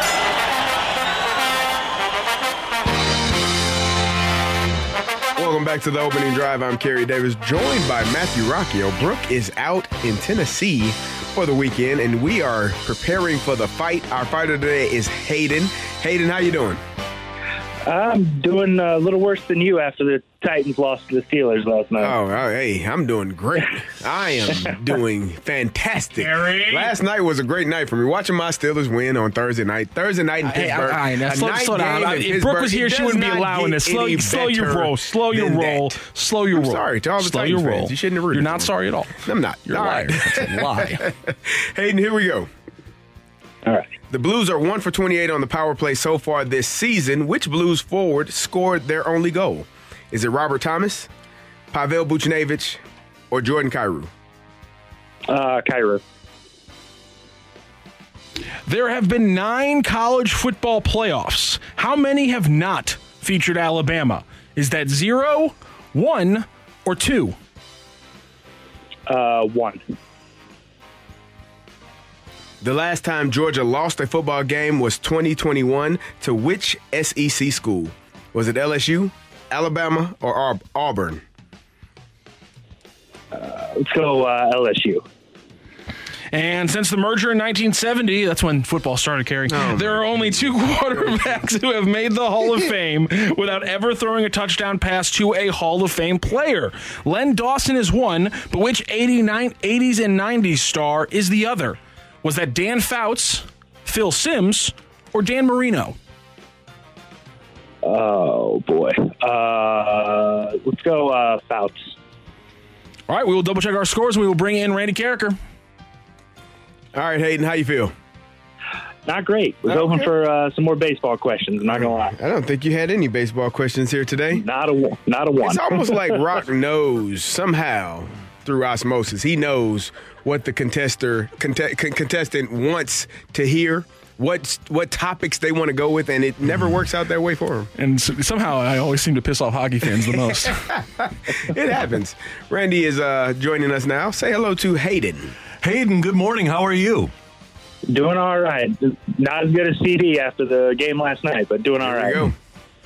I didn't show you all this, did I? Oh, Pittsburgh Steelers. There we go. I forgot. You duped us. You had the black on under the Hazelwood, and I just assumed. I just assumed it was all Hazelwood. Closer to my heart. Okay. It's closer to my heart. Wow. That's beautiful. All right, Randy, you ready? I'm ready, sir. Here we go. The Blues scored. The Blues are 1 for 28 on the power play so far this season. Which Blues forward scored that only goal? I believe that would have been number 25, Jordan Kyrou, if I'm not mistaken. There have been 9 college football playoffs. How many have not featured Alabama? Alabama.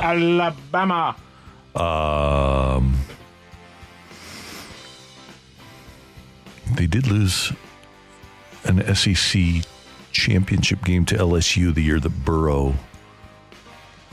But I think they might have even played in the championship. I'm just going to take a wild guess and say 1. I have no idea, really, but I'm going to go with 1. The last time Georgia lost a football game was 2021 to which SEC school? I will go with Alabama. Randy, since the merger in 1970, that's when football began, don't you all know? Yeah. There are only 2 quarterbacks who have made the Hall of Fame without ever throwing a touchdown pass to a Hall of Fame player. Len Dawson is one, but which 80s, 90s star is the other? I believe, if I'm not mistaken, that it is Brett Favre. I'm going to go with, you know what? I should do the lifeline, I guess, since I have it here. I'll do the lifeline, but he'll probably be on it. Dan Fouts, Phil Simms, or Dan Marino? Oh, okay. So Dan Fouts through to Kellen Winslow, Phil Simms, and Dan Marino. Marino, Duper, Clayton, Nat Moore. They probably traded for one.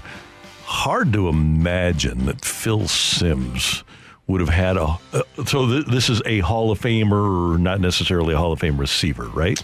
This says Hall of Fame player. Okay, Hall of Fame player.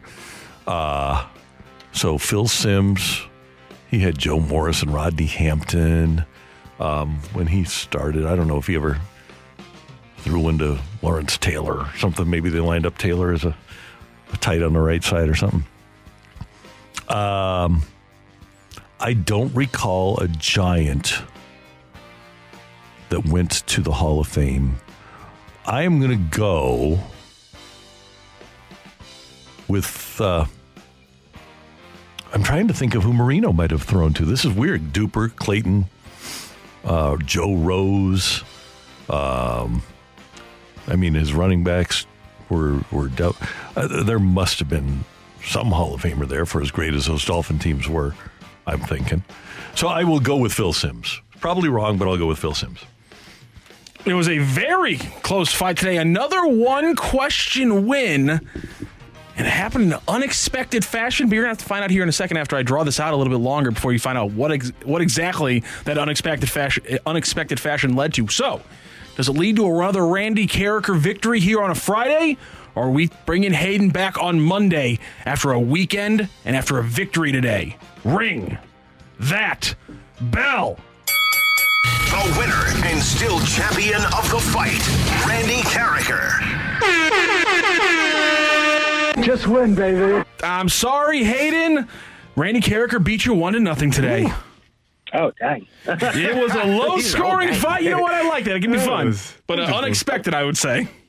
I was feeling good when a lot of my answers were the same as his, I guess. It wasn't the case. It goes one way or the other when that happens. The Blues are 1-8 on the power play so far this season. Jordan Kyrou got the assist. That was both of your guys' answer. Pavel Buchnevich put in the one power play goal. There have been 9 college football playoffs. How many have not featured Alabama? It's 2 last year, and then the 2016 version of the 2017 version, of the college football playoff as well. The last time Georgia lost a football game was in 2021 to which SEC SEC school. It was the SEC championship game to Alabama, but they would obviously come back and get revenge for that loss in just a few weeks in the national championship game. Since the merger in 1970, there are only 2 quarterbacks who have made the Hall of Fame without ever throwing a touchdown pass to a Hall of Fame player: Len Dawson and Dan Marino. Brett Favre threw to Randy Moss for 2 touchdown passes in Minnesota. If that was what about Phil Simms? He's not a Hall of Famer.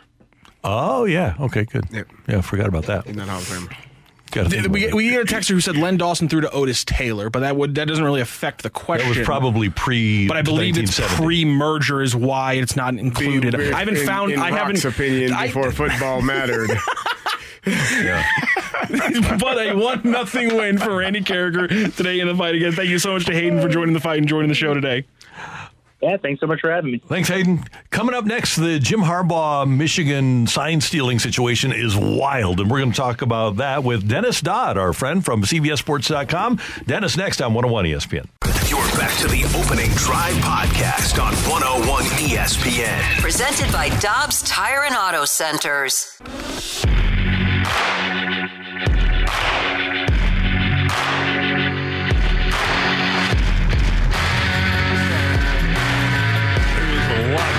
In college football, really compelling this year. Super Bowl champ Kerry Davis, Randy Carragher, great to have you with us on the Opening Drive on 101 ESPN. And we are joined by our friend Dennis Dodd of CBSSports.com here on 101 ESPN to talk about Mizzou, Georgia, and about what's going on with Jim Harbaugh. Dennis Dodd, good morning. How you doing? I'm great. How are you guys? I listen every morning. Thank you very much. Yeah. And I love your latest missive, which is headlined, "Once College Football's Upset King, Missouri Seeks Return to Glory, Visiting Reigning Champ Georgia." Number one, we're old enough to remember when Missouri regularly would play top 10, top 20 opponents. It wasn't to top 25 back in the 70s. But I looked it up. 28 of Missouri's non-conference opponents in the 70s, Dennis, were top 20 teams. That's 28 were ranked, 12 were not. Yeah, that's amazing. That would never happen these days. In a 7-year period, Missouri played 10 top 10 teams. There are programs that exist today that have never played one. There's 133 FBS teams. In fact, there's probably quite a few. Missouri, the legacy goes back to the 1940s when Don Farrow became coach and AD and had to fix the budget deficit, and they had to play a bunch of road guarantee games because Missouri in those days made most of its money through ticket sales for athletics. So the guarantee game, they played at Ohio State 9 straight years and lost 8 of those. So this philosophy extended into the 70s because even then Missouri's budget was based on ticket sales in these guarantee games. So they brought them into Columbia. They played, they went on the road and played. And so it wasn't really until Dave Hart arrived as AD and started a donor program that this kind of stopped. But if somebody tried to schedule like that today, they'd be fired. The AD would be fired. Right. Yeah. Dennis, I asked Jim Sturk about that one time, and I used that very stat that I gave you. And unfortunately for me, Mizzou was about to play in back-to-back weeks, number 1, Alabama, and number 2, Georgia. He said, you don't like playing 1 and 2 back-to-back weeks? Right. Well, that was a function of conference play. Yeah, right. These were almost all non-conference games. Those of us of a certain age remember national TV to open the season 1975 at Alabama or at Birmingham Legion Field, winning 20-7 at a time when there were only 2 games on a weekend because the NCAA controlled TV, and that was a Monday night. It was Monday Night Football at Notre Dame to begin the 78 season. How about this? You play at Notre Dame to, I think this was 78, win 3-0, Joe Montana, defending champions. And then I think it was 2 weeks later at Ohio State and win 22-21. I think that was the Pete Woods game where they got the 2-point conversion. Yeah. Dennis, I've been saying for the last couple of weeks that Missouri has everything in front of them. The road to the Final Four is in front of them. National championship possibilities in front of them. What is the likelihood that they have an opportunity to win this game this weekend? Well, I think it's a long shot. I was at the Georgia-Florida game and saw Georgia live for the first time this year, and they're very, very impressive. The defense, which has lost get this, the last 3 years, Georgia's defense lost 19 draftees, 8 in the first round, and they're still really, really good. They in a 7-minute span against Florida, Georgia had a block punt, strip sack, and outscored Florida 23-0. They just steamrolled Florida. Now they're going to be playing at home against Missouri. Carson Beck is the number 7 passer in the country. You think it's all about defense? He averages over 300 yards per game. And so it's not the superstars that you remember or the names you remember, like Stetson Bennett from the past, but they're really, really good. I expect them to play in the national championship game. Dennis Dodd of CBS Sports with us on 101 ESPN. The other story that you and the rest of the college football watching public has been following is the sign stealing scandal at Michigan. And as you wrote the other day, Dennis, and I think it's spot on, if the president of Enron doesn't know anything about the fraud that's taking place at Enron, he's still where the buck stops. And in college football these days, the coach is where the buck stops, whether he knows about it or not, correct? Yeah, there's this thing called the coach responsibility bylaw, which until January, the language read shall be presumed to, be in charge of the actions of your staff, blah, blah, blah. In January, that language was changed, will be responsible for the actions of your staff. Now, you can mitigate that charge by saying, hey, I didn't know, or this happened, this guy was a rogue. But the charge sticks to you. It's an NCAA violation. It's just a matter of how serious it is. And right now, I just talked to someone on the phone. Jim seems to be unaware of it. Now, look, it's a bad look. The coaches are furious in that league. We've read that. The ADs are talking to Commissioner Tony Petitti about doing something. But this is a Rubik's Cube. If you try to suspend Jim Harbaugh for any amount because of this in the middle of an investigation, they'd be in court with a temporary restraining order in a heartbeat. So it's a fine line you've got to skate, but it does strike right to the integrity of the game. This is really on-field stuff. Are Michigan's results valid? Dennis, what do you do? And could this what could the Big Ten do, NCAA do, and could this have any implications on Michigan and their playoff hopes? Well, the NCAA process is going to take into next year.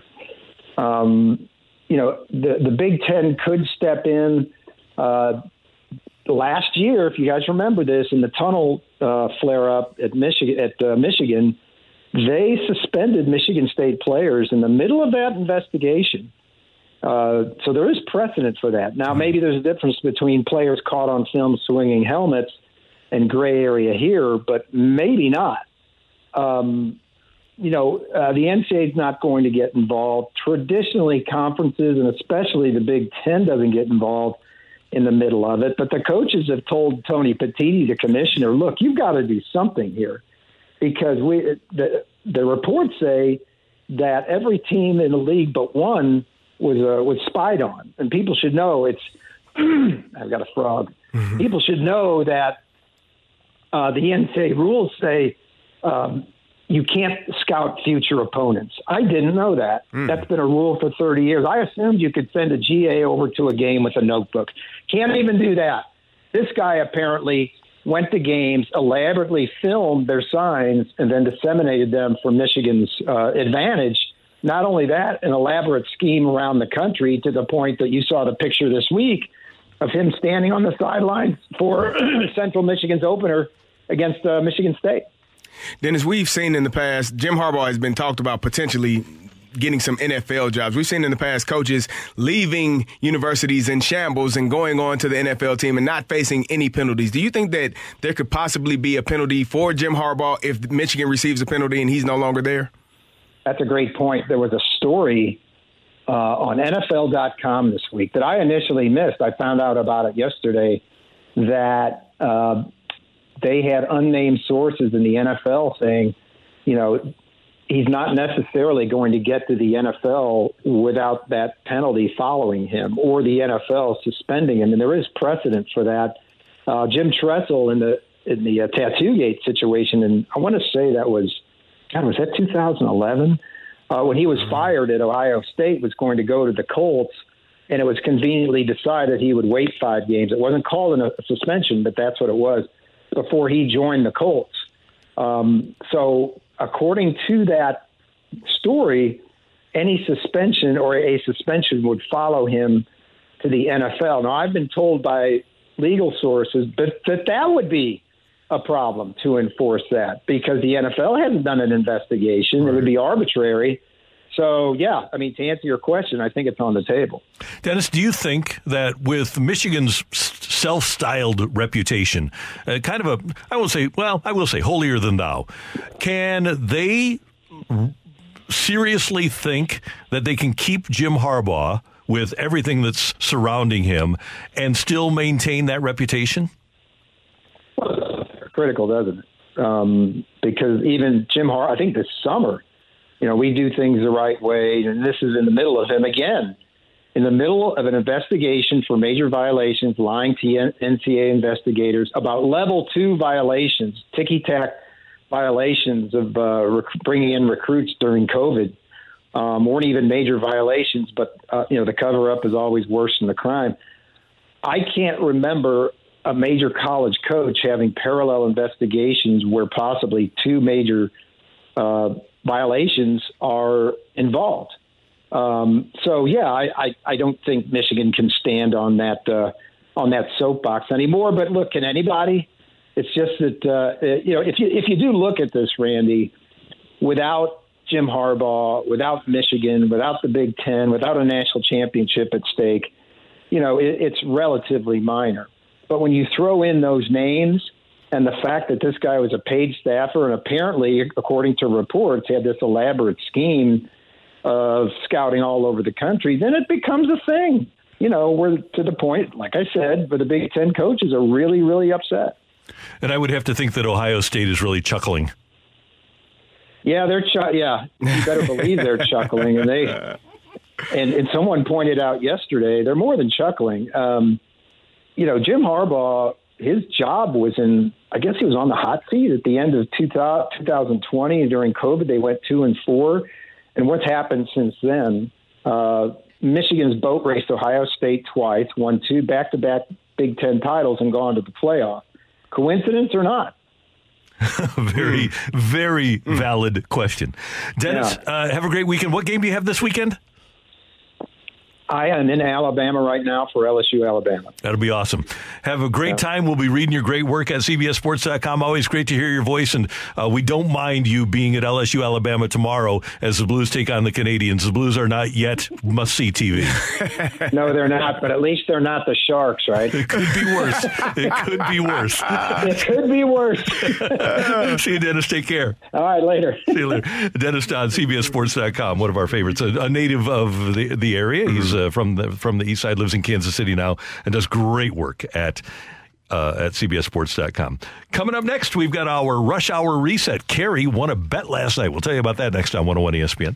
You're back to the Opening Drive podcast on 101 ESPN. Presented by Dobbs Tire and Auto Centers. We're recapping the biggest sports stories of the day on the Opening Drive with a Rush Hour Reset.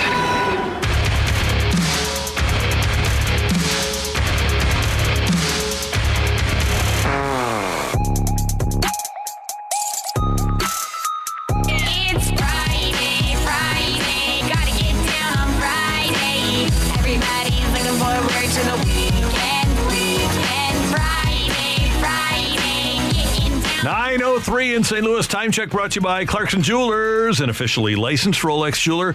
Brooke Grimsley is out today visiting family in Tennessee over the course of the weekend. Carey Davis, Randy Carricker. But even though Brooke isn't in studio with us, she did pay attention to the Steelers' 2016 victory over the Titans last night. And our partner, Brooke Grimsley, is with us now here on 101 ESPN because she wanted to discuss last night's game with Carey Davis. Good morning, Brooke. How you doing? Good morning, guys. Who's this on the line? Maybe. I was hoping that maybe you guys would forget about it. Oh, man. Well, I was looking at this rundown, and the Steelers. What happened? I was so tired. I couldn't even finish the game. I was just so fatigued from work and practice. What happened, Brooke? Do you remember? Do you know what happened? CD, come on. You know what happened. Don't act like you didn't stay up and watch so that you could see if you had to wear a Titans jersey or not. I was sweating a little bit. I was a little worried. Just a little bit. Yeah. Well, the Titans did not win, obviously, last night. There were some chances. Now, I will say, guys, Will Levis did look pretty good. So I'm very impressed by that. But it seemed like it was still kind of the conservative offensive mindset that they've had with Ryan Tannehill. I thought they would do something a little bit different and a little frustrated with the defense there. But it was very Titans-esque. So when you guys were talking about the history of the Titans yesterday, it felt all that coming together in that moment yesterday. Yeah, I thought Will Levis did play really well. He only threw one interception, had like 260 yards passing, no touchdowns. But for a rookie going into that environment against that defense, I thought he played really well. But that's also why I thought Pittsburgh would win, was because they had the better defense, and he is a rookie playing in only his second game. I was thrilled to see the Steelers play in the manner in which they did. And offensively, finally put some points on the board. Man, it was that first drive. You should see the sigh of relief that I had when they scored on the opening drive. What is that? What are they doing going down the field and scoring nonetheless? It was a good game by Pittsburgh. Yeah, and I texted you guys, too, at the very first, Titans drive. What was it, 45 yards in penalties that they were gifted, and they had to settle for a field goal? I knew that it was going to be a long evening after that happened. But either way, congratulations, CD. And, hey, my other bet, it looks like I won't have to do the mayo and the coffee. So there's a little bit of a benefit in this for me. They actually said on the broadcast last night that Will Levis may have been just joking when he said that he doesn't actually drink coffee with mayo. I thought that was intriguing. I don't know. We'll see what Will Levis actually does, but you don't have to drink the mayo in your coffee, but you do have to wear a Steelers. You want to wear the jersey? You can only wear it for 1 hour. If you don't have to wear it the entire show. I'll give you you can your choice is a Steelers shirt. You want to wear a jersey? You pick your choice. Okay. Does it matter? So only an hour either way if I pick one. Yep. It's not bad. He's giving you a pretty good deal here, Brooke. Giving you a break. Okay, I kind of do want to wear the jersey. Okay. That feels special. And here's the thing. Yesterday when I came here to town, my dad was listening to the show, and he had a Wycheck jersey and an Eddie George jersey ready to go just in case if the Titans would have won. Thank you, Mr. Grimsley. I greatly appreciate it. Glad I don't have to wear it, but thank you anyways. One other thing, and this is important, because last night you also texted us a delicious-looking picture of the sukiyaki that you had for dinner. What's in sukiyaki, and how was it? Oh, the sukiyaki is a staple in the Grimsley household. So it's a traditional Japanese dish, and it's just kind of like a meat dish. So like a beef dish with clear noodles and then tofu and different things like that. And you put it over rice. It's amazing. Especially, I prefer sukiyaki over chili this time of year when it starts to get colder. So my dad made it, and it's a nice traditional Japanese dish. And I know that we're trying to get some Japanese pictures. So maybe I bring some sukiyaki back to St. Louis, and that will help. That's a smart play. Brooke Grimsley, have a great weekend in Tennessee. You're great sports. Thanks for the time, and we'll see you Monday morning. All right. Thank you, guys. Take it easy. That's our friend Brooke Grimsley, our partner here on the opening drive. So the Steelers and Kerry Davis come away with a victory last night. Pittsburgh, Kerry bet on the Steelers. And so CD would have had to wear some sort of Titans gear, a Wycheck. Perhaps. I would have preferred the Eddie George jersey. Okay. I mean, running back. Frank Wycheck he's cool, but if Eddie George was the guy. Yeah, he was. He had a pretty good game against Illinois one time. He probably did. I think he ran 40-something times for 275 or You know who had really good? Ron Dane used to tear us apart. Right before I got there, not that I would have stopped him. I played offense. I didn't have anything to do with it. I got stories from friends. They played them the year before I got there, and it was like 115 offensive plays and 80 runs by Wisconsin. It was absurd. They were like, all right, we were done. I'm going to find this game. Hold on here 1 second here by Eddie George. By the way, Mizzou has the college football game of the weekend. They take on number 2 Georgia tomorrow. It's the famous 2:30 slot, the 2:30 window on CBS. Good for them. Dennis Dodd said he doesn't believe that they have much of an opportunity. Georgia is a machine. They have not lost in a few years. They have been just running through the SEC, running through any team, any team that they're playing. It's been pretty exciting to watch them play.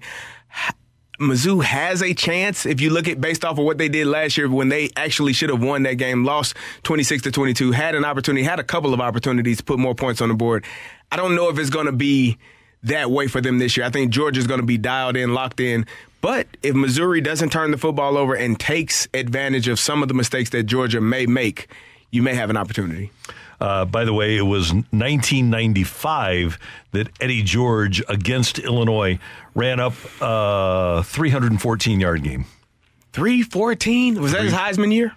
Yes, it was. I'm sure it was. Yeah. You know who else we helped get in the Heisman race my sophomore year, junior year? Is Larry Johnson rushed for 260-something yards and had an 80-yarder call back, had like another 40-yarder call back. I'm on the sideline like, anybody, tackle the man, please. He was a man among boys. Oh, Larry Johnson was the real deal. He was a stud. Yeah, he was. He was really good. So we don't have anybody like that in college football right now, but tomorrow you'll be able to see not only Mizzou and Georgia, but the night game is LSU and Alabama. That'll be great. You also have at that same time the Oregon-USC game. So a lot of good college football tomorrow. On Sunday, we have a great triple header. Let me tell you about our doubleheader tomorrow. Texas and K-State is our football game, pregame at 10:30, and then the Blues and Canadians pregame at 5 tomorrow, early pregame for the Blues and the Canadians. And then the triple header on Sunday, Packers and Rams, that'll be a thriller, pregame at 11 o'clock. Raiders and by the way, you might see Brett Rippon. You might see a Jordan Love versus Brett Rippon matchup for the Packers and Rams. And then the Raiders. No. Yeah. And then let's step it up a notch. Raiders and Giants for the 3:25 game. Randy. Raiders with their first game under Antonio Pierce against the vaunted Giants. So Anthony Stalter and I are doing our podcast, Gridiron Guys, you can check it out. We were talking about the games for this week, and I said, Anthony, this is like one of the worst set of matchups throughout the entire league this week. He's like, no, it's not that bad. Then we started running down the games. He's like, actually, it might be that bad. You got Minnesota and Atlanta. Minnesota's down a quarterback. You got Arizona and Cleveland. I don't know who the hell's starting for both either down team. A quarterback. Clayton Tune against who knows? Is Walker still going? I don't know if it's PJ Walker. I don't know if it's DTR. I'm pretty sure it's not Deshaun Watson. Yeah. I don't know. You got the Bears in New Orleans. New Orleans, I don't know if they want to score. I don't know what they want to do offensively. You got Vegas and New York Giants. Right here on 101 ESPN, baby. Oh, dial in, baby. Watch it. Listen. Be careful if you're driving around. We don't want anybody falling asleep at the wheel. Washington and New England. Oh, man. It's a rough slate. But you do have Miami and Kansas City. That keeps you. Night game, Bengals and Bills. Night game, Bengals and Bills. And then you got the Cowboys and the Eagles, which is going to be a good game as well. That'll be. So they hopefully Eagles. they keep it up. EAGLES, whatever. Yeah, the Monday night game of New York Jets and the Chargers. Yeah, I know Joe Buck is listening. Good luck to those Sorry guys. about that, buddy. At least the World Series is over. Record low viewership for the World Series. Why? Joe Buck leaves. Nobody wants to watch the Diamondbacks?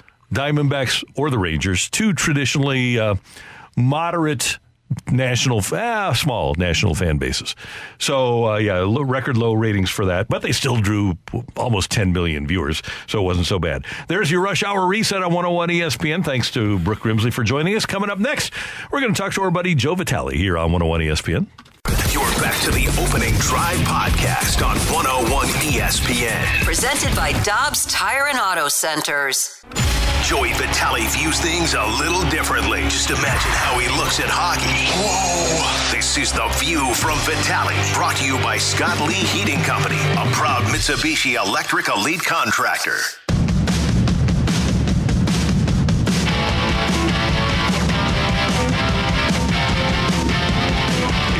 Joe Vitale on our station, you know that he loves people, whether it's doing hits with us or being on the games. He just loves people. And last night, Joey and John Kelly and a couple of members of St. Louis City SC were over at the Ritz-Carlton for the Friends of Kids with Cancer fashion show. And Joey was so sensational with those kids. And it was really an amazing night. And one youngster in particular stole everybody's hearts. Joey V is with us now on 101 ESPN. And Joe, it was great to talk to you last night. And again, you did a fantastic job of walking the runway. You should be at the Met Gala someday. Randy, good morning, first and foremost. You know, I can't believe they couldn't find anyone better looking than me to help out.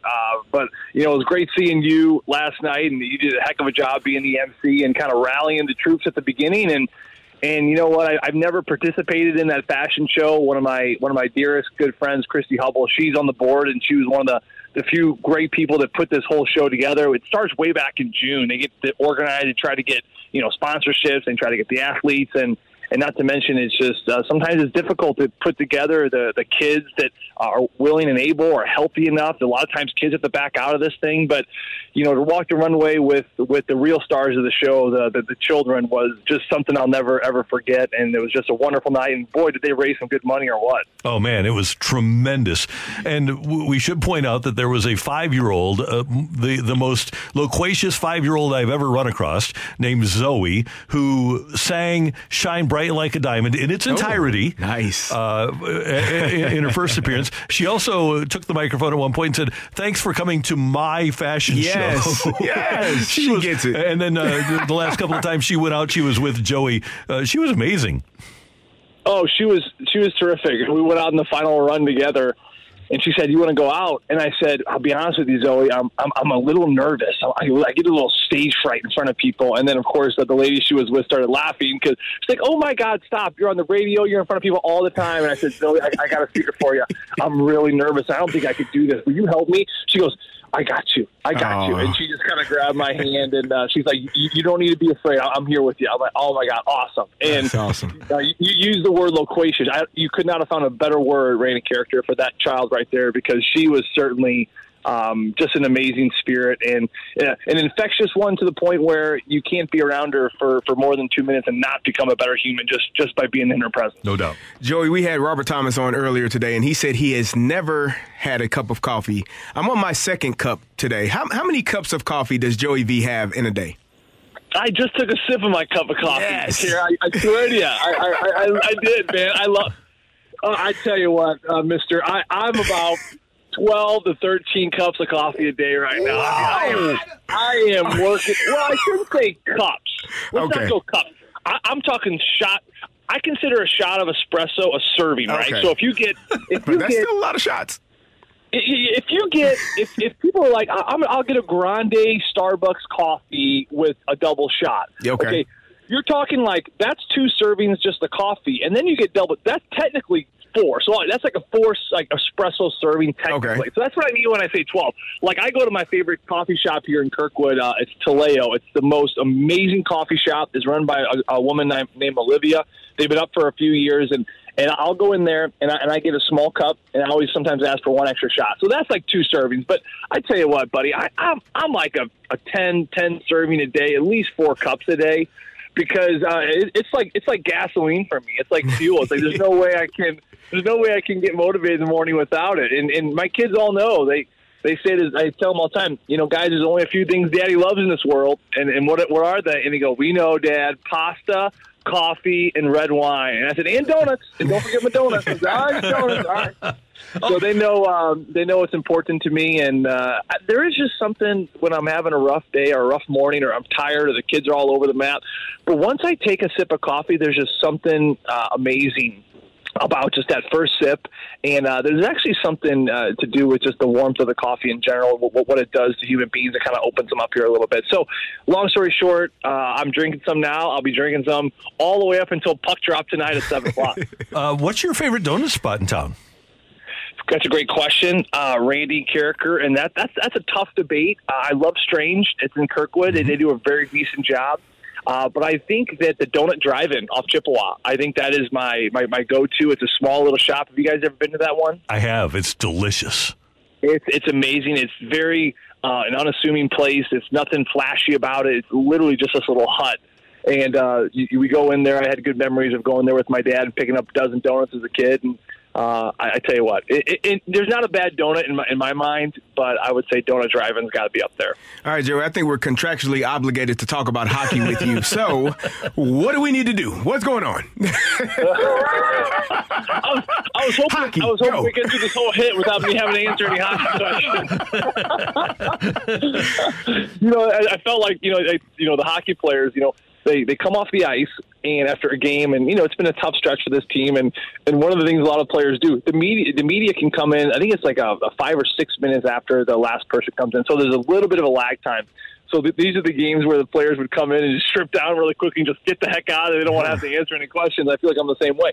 I tell you what, Carrot, it's been a tough go for the last few, I'd say. You go to that road trip and you only take 1 out of the 3 there, and then you come back and you get a little bit of a reset, Halloween reset, and you go out to Colorado and you get bumped a little bit in Colorado. So you drop the last 3 out of 4, which is certainly not good. That's the bad. The good. I was talking to Braden Shen about this after we were returning from Colorado on our flight, and he said, "What do you think, Joe?" And I said, "Honestly, you may think I'm crazy, but I don't think you guys are that far off." And he said, "I don't think we're that far off either." And then we kind of went through the game. We kind of broke it down. I mean, the Blues had 3 grade A chances right off the hop. None of them converted. Let's say 1 or 2 of those goes in. Maybe it's a completely different game. You go to the Winnipeg Jets game. I mean, you pull their goalie. Maybe a different bounce goes in, and you get fortunate. Maybe one of those 2 Jordan Kyrou breakaways in Winnipeg goes in, and it's a different game. My point is, yes, it may look a little grim on paper, but if you really watch this team, they're not that far off. They've had quality chances early in games. They just haven't converted yet. You got players like Braden Shen still looking for his first goal. You got Jordan Kyrou, who scored 37 last year with only 1 this year. It's going to come. It's going to catch, and they're very, very close, and they're getting chances. That's the most important thing. But the other thing I would say, and there's just no whims about it, and there's no confusing this, is the power play just has to improve. If you want to play a tough defending style, and you want to be patient, and you want to box it up, which is what they want to do, which is perfect. If you play that style, you're going to have limited chances 5-on-5. You're not going to go up and down the ice and score 6 goals 5-on-5. It just won't happen with the system you have. So how do you win games? You have to play tight defensively. You have to work to earn penalties, and when you get those penalties, we all know it, guys. You've got to take advantage. If you get 4 penalties tonight against these New Jersey Devils, one of those 4, you got to get a power play goal. If you get 6 penalties, maybe 2 out of 6. You got to figure out a way to keep these low-scoring games low-scoring, but you have to convert and take care of the power play in order for you to find some success and start piling up some wins. Okay, last thing for Joe Vitale, who runs every Friday morning and was going to sleep in a little bit, but still get the run in this morning. This is a pretty cool, I would think, for a runner. This is a pretty good temperature. What's the most exhilarating temperature range for you to run in? I tell you what, this is ideal. You're right, Randy. This is about ideal as it gets. I want to run where after about 20 minutes, I'm starting to sweat a little bit, but it's just cool enough where you're not completely leaking, right? I mean, that's where it's at. And you know what? As it gets colder and colder, our Friday runs, man, it's tough to get up and moving in the morning. We're showing up, and it's like 15 degrees outside, but I tell you what, that group, they're as loyal as it gets, and they're the group that pushes me out in the morning. But I will say, some nights like last night, maybe overindulged a little much. Let's just say on the liquor side of things. I wouldn't have minded a good 100-degree morning with I would have wore 2 sweatshirts just to really sweat it out. Oh, it wouldn't have been a bad idea, but you are where you are right now. Hey, have a great weekend. Enjoy the games tonight and tomorrow night against Montreal, and we will talk to you next week, but see you before that, Joey V. Thanks. That sounds good, Randy. Great job again last night, and Kerry, you guys have a great weekend. Thank you, sir. Thank you. Joey V. with us on 101 ESPN. We were talking last night. Joey's reading a book right now about how one, when they speak to somebody else, makes other people feel. And Joe Vitale is one of those guys that when you talk to him, he makes you feel like you're the most important person on earth. Joey V, I would love to do a podcast, just an interview of Joey V, because he has so much of it. He the commercial's the most interesting man in the world. Joey V could fit that bill. Like, he could be in that commercial, because you don't know, he knows everything. Yeah, seems like he just, what do you go about? And I know this, and it's intriguing to hear him talk about everything. I love having him on. I think he's the most curious person I know. And it's great. It's great. Coming up next year on 101 ESPN, is there a point where the Blues should move from retool to rebuild? That's coming your way on 101 ESPN. You're back to the Opening Drive podcast on 101 ESPN. Presented by Dobbs Tire and Auto Centers.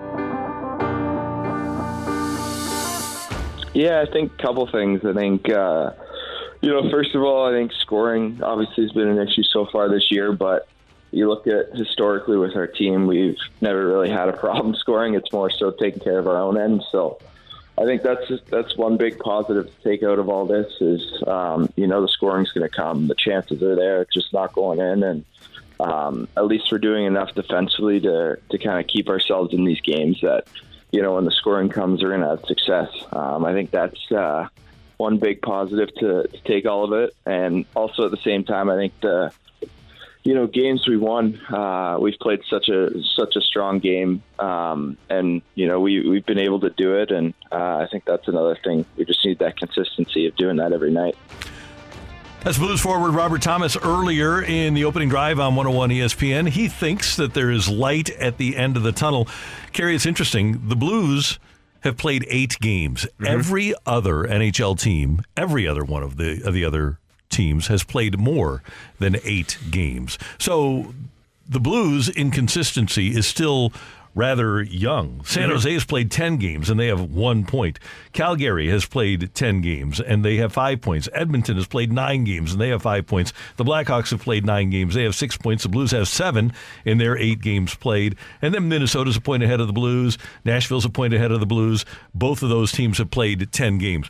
So for those that have the idea, and I can't say that I have been 100% against the idea of turning this retool into a rebuild, it's pretty early to do that. I agree with that. I think it is still early, but I think you come to a point where if the Blues, we saw what last year looked like, right? We saw the inconsistent play. We saw the win streaks, then we saw the losing streaks, and then we saw a team that when they got down maybe didn't have as much fight as you would have liked to have seen. At some point, if it continues in this manner where you're just not winning enough games, or looking good enough, you're going to have to make a decision. And I don't know what that rebuild would consist of, who it would be, who would be moving along and who would be staying. I think that's a really good question that would have to be asked. I don't know if it happens this year, but maybe at the end of this year, if it's still kind of going in the same direction, you have to pose that question for the Blues. And let's think about this a little. Let's stretch it out to the trade deadline, because that's when people make trades, okay? Okay. So who do the Blues have that they could send to another franchise that would help that franchise win a Stanley Cup? That's the question. Last year, the Rangers thought, we've added Vladimir Tarasenko. We think that we can win a cup. The Leafs, they want the final piece of the puzzle. They get Ryan O'Reilly, thinking, okay, we can win a Stanley Cup. Do you trade for Torrey Krug, thinking you can win a cup and take on the last 3 years of Krug's contract? Do you trade for Justin Falk? Right. Is he the last piece? I'm not suggesting any of these are even a possibility. But if you're another franchise, do you take on the last 3 or 4 years of Braden Shen's contract to take a shot at a Stanley Cup this year? The Blues don't have, I don't think, any unrestricted free agents coming up that are big money guys. So if that were the desire to turn this into a rebuild, I'm trying to think of the teams that it's going to be a long need, process. Right. Yeah. Because who's going to go get that player and the remaining years on the contract? Part of a trade, the anatomy of a trade is a player that another team wants. A player that plays well enough that they say, yeah, that's the missing piece. That's the guy that we want. If you have a team that isn't performing well or to the standard to be good enough here, other teams aren't just going to say, yeah, we'll take them off your hands. We know you don't want them. We'll take them. Mm-hmm. That's not how trades work, and that's not how professional sports work. So I think the Blues have enough here. I've said this for a while now. I don't know if they have the superstar player here on this roster currently, because if they were, I think Jordan Kyrou has the potential to be a superstar player. They all got to shoot more, though. They're not scoring enough goals, which is frustrating, which is – obviously, you don't score, you don't win. So that's part of it. But I think Jordan Kyrou can be a superstar. I think Robert Thomas has that ability. It's just we're still waiting on it to come out, and it hasn't happened yet. This team needs guys that are going to score goals, that are going to play both ends of the rink and do their job consistently. And they haven't had that yet in these 8 games. And their most talented guy is Buchnevich, and he hasn't risen to that level yet either. Meanwhile, Joe Vitale also had a conversation about whether or not this Blues edition can be better than they've been so far. I was talking to Braden Shen about this after we were returning from Colorado on our flight, and he said, what do you think, Joe? And I said, honestly, you may think I'm crazy, but I don't think you guys are that far off. And he said, I don't think we're that far off either. And then we kind of went through the game. We kind of broke it down. I mean, the Blues had 3 grade A chances right off the hop. None of them converted. Let's say 1 or 2 of those goes in. Maybe it's a completely different game. You go to the Winnipeg Jets game. I mean, you pull their goalie. Maybe a different bounce goes in, and you get fortunate. Maybe one of those 2 Jordan Kyrou breakaways in Winnipeg goes in, and it's a different game. My point is, yes, it may look a little grim on paper, But if you really watch this team, they're not that far off. So these are people that have played the sport, that are playing the sport, that don't think they're that far off, not from being a Stanley Cup champion, but from being a team capable of finishing third in their division. That's why if I'm in the shoes of Doug Armstrong right now, with what we talked about, what you have to trade to try to go into a full rebuild rather than a retool, I think that's a foolish maneuver at this stage, because I don't think the Blues, A, have the assets to move that other teams would want, and B, I don't think they're that far off either. I think my question would be the inconsistency in terms of play really well, then play poorly. Play really well, play poorly. You talk about that Flames game, they played really well, but then they go out on that Friday night against Vancouver and just lay an egg. And my question is, good teams don't have those that high or that low. They are more even keeled. They are more consistent. And then you play against the Avalanche where you do play well, but you still lose. That to me that's the question that I have. Which team is going to show up? Is it going to be the team that gives you great effort for 3 periods, or is it going to be the team that shows up against the Vancouver Canucks and says, we had a saying that always sticks in my mind: don't let go of the rope. Right? When you're it's like you hold on to that rope as long as you can. When you let go, you've given up. Like you're gonna fall to your death. You're not gonna make it. As long as you're holding on to the rope, anything can happen. This team needs to hold on to the rope longer than they have. Just keep holding on. Next play, if it didn't happen this play, next shift, it can happen. But if they let go of the rope, it will never happen. And everybody needs to be accountable. You can expect a player to hold everybody accountable, but you can hold somebody accountable and they still aren't. Yeah. Players need to be accountable on a night-to-night basis, whether that accountability request comes from Braden Shen or Colton Parayko or Justin Falk or Robert Thomas or Craig Berube or whomever. The players, and you say this more than anybody, ultimately it's the players who have to be accountable to themselves. And as a teammate, again, I care more about what the man next to me thinks than what the man on the bench thinks in terms of coaches, the man that is sitting there calling plays or that is, doing the game plan. I respect those guys, but I respect my teammates more. I'm not going to let my teammates down. I'm going to give everything I got because I know they are giving everything they have. And so when you have a team with that mindset, you tend to win more games, and those teams win championships. You add great players, accountable teammates, teams that are working hard and not letting go on the rope. Those are the teams that win championships. Blues opening a 4-game homestand tonight, 6 o'clock pregame here on 101 ESPN as they take on the Devils. Canadians in town tomorrow for an early start, 5 o'clock pregame, 6 o'clock face-off with Curbs and Joey here on 101 ESPN. Next up, we're going to head down the stretch of this week here on the opening drive with Rock and Roll. Stick around. You're back to the Opening Drive podcast on 101 ESPN. Presented by Dobbs Tire and Auto Centers. Let's rock. Let's rock today.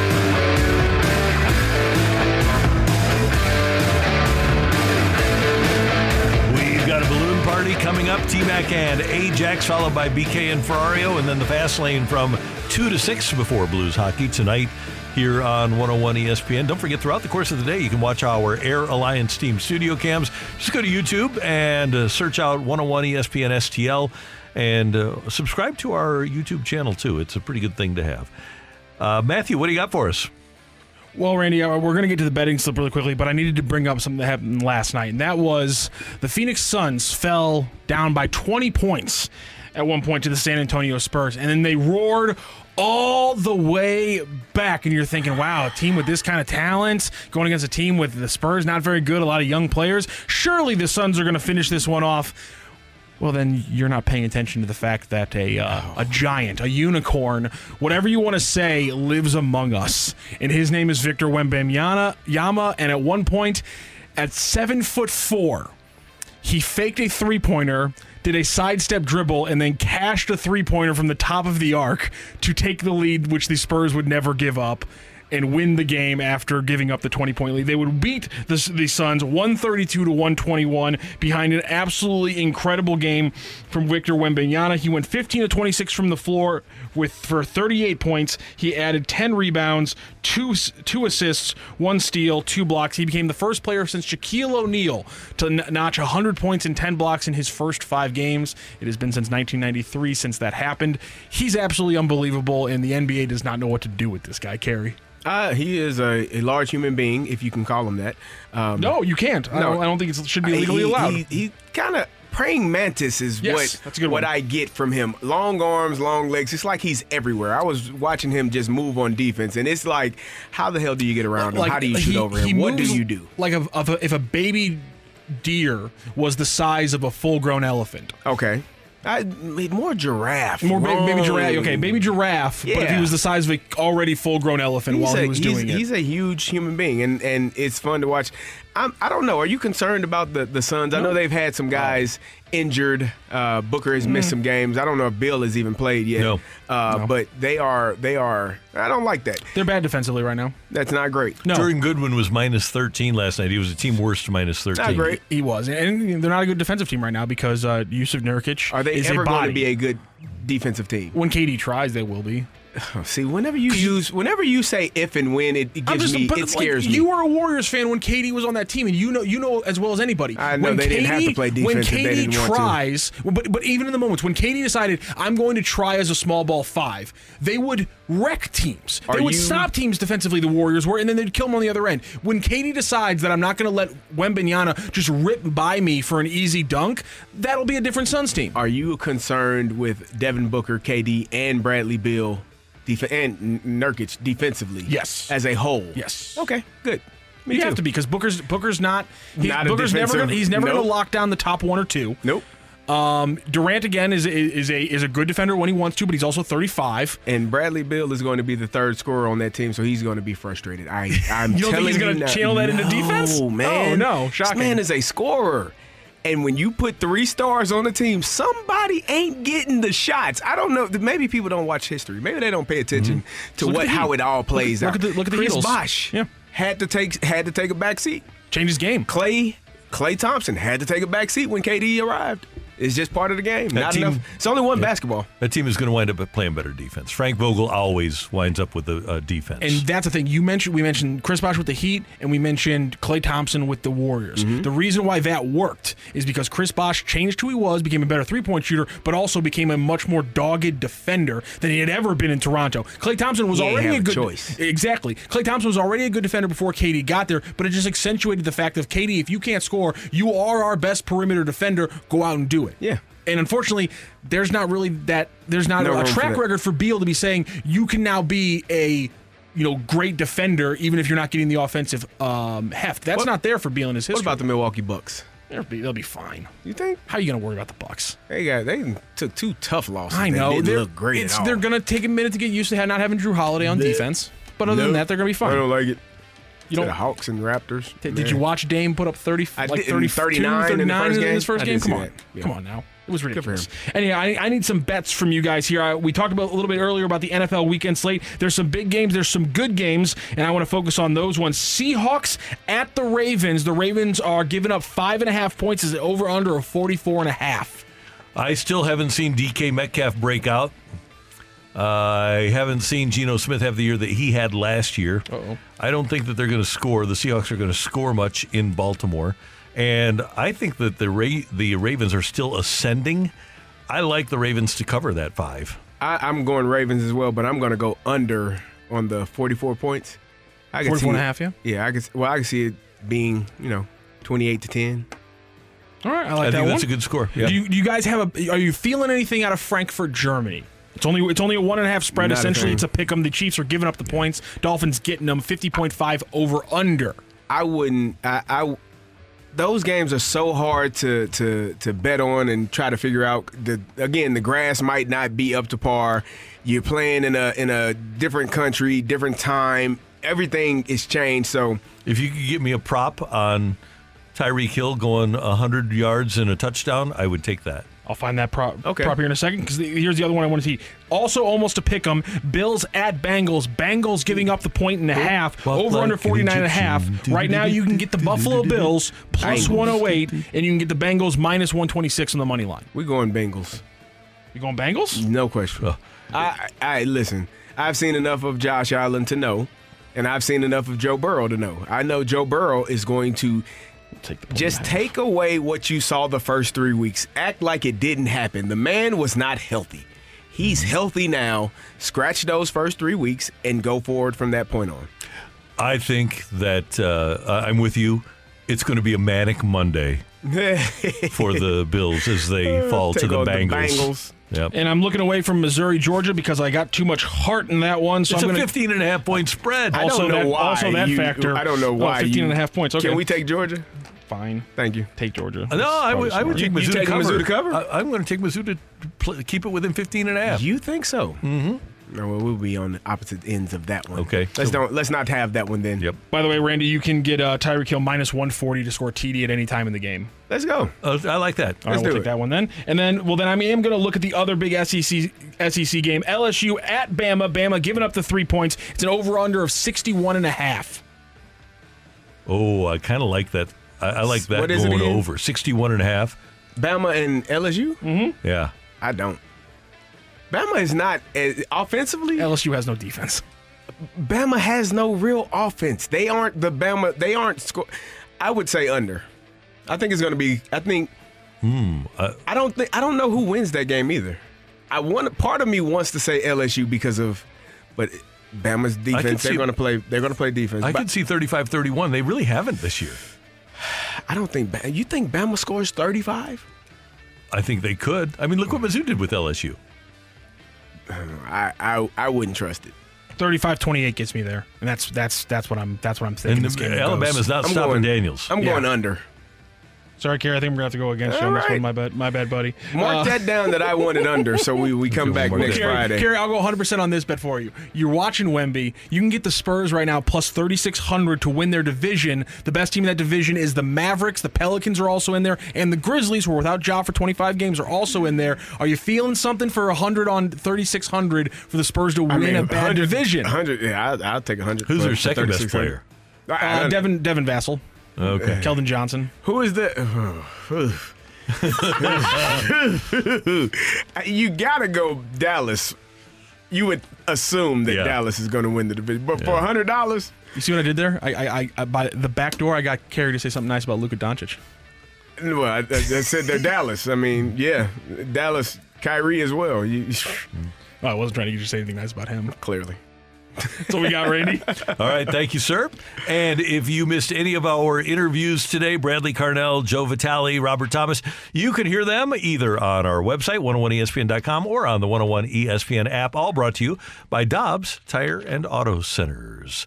Should be a fun day of sports programming and a fun weekend of sports programming here on 101 ESPN. Thanks to our producer, audio engineer, the one, the only Matthew Rocchio.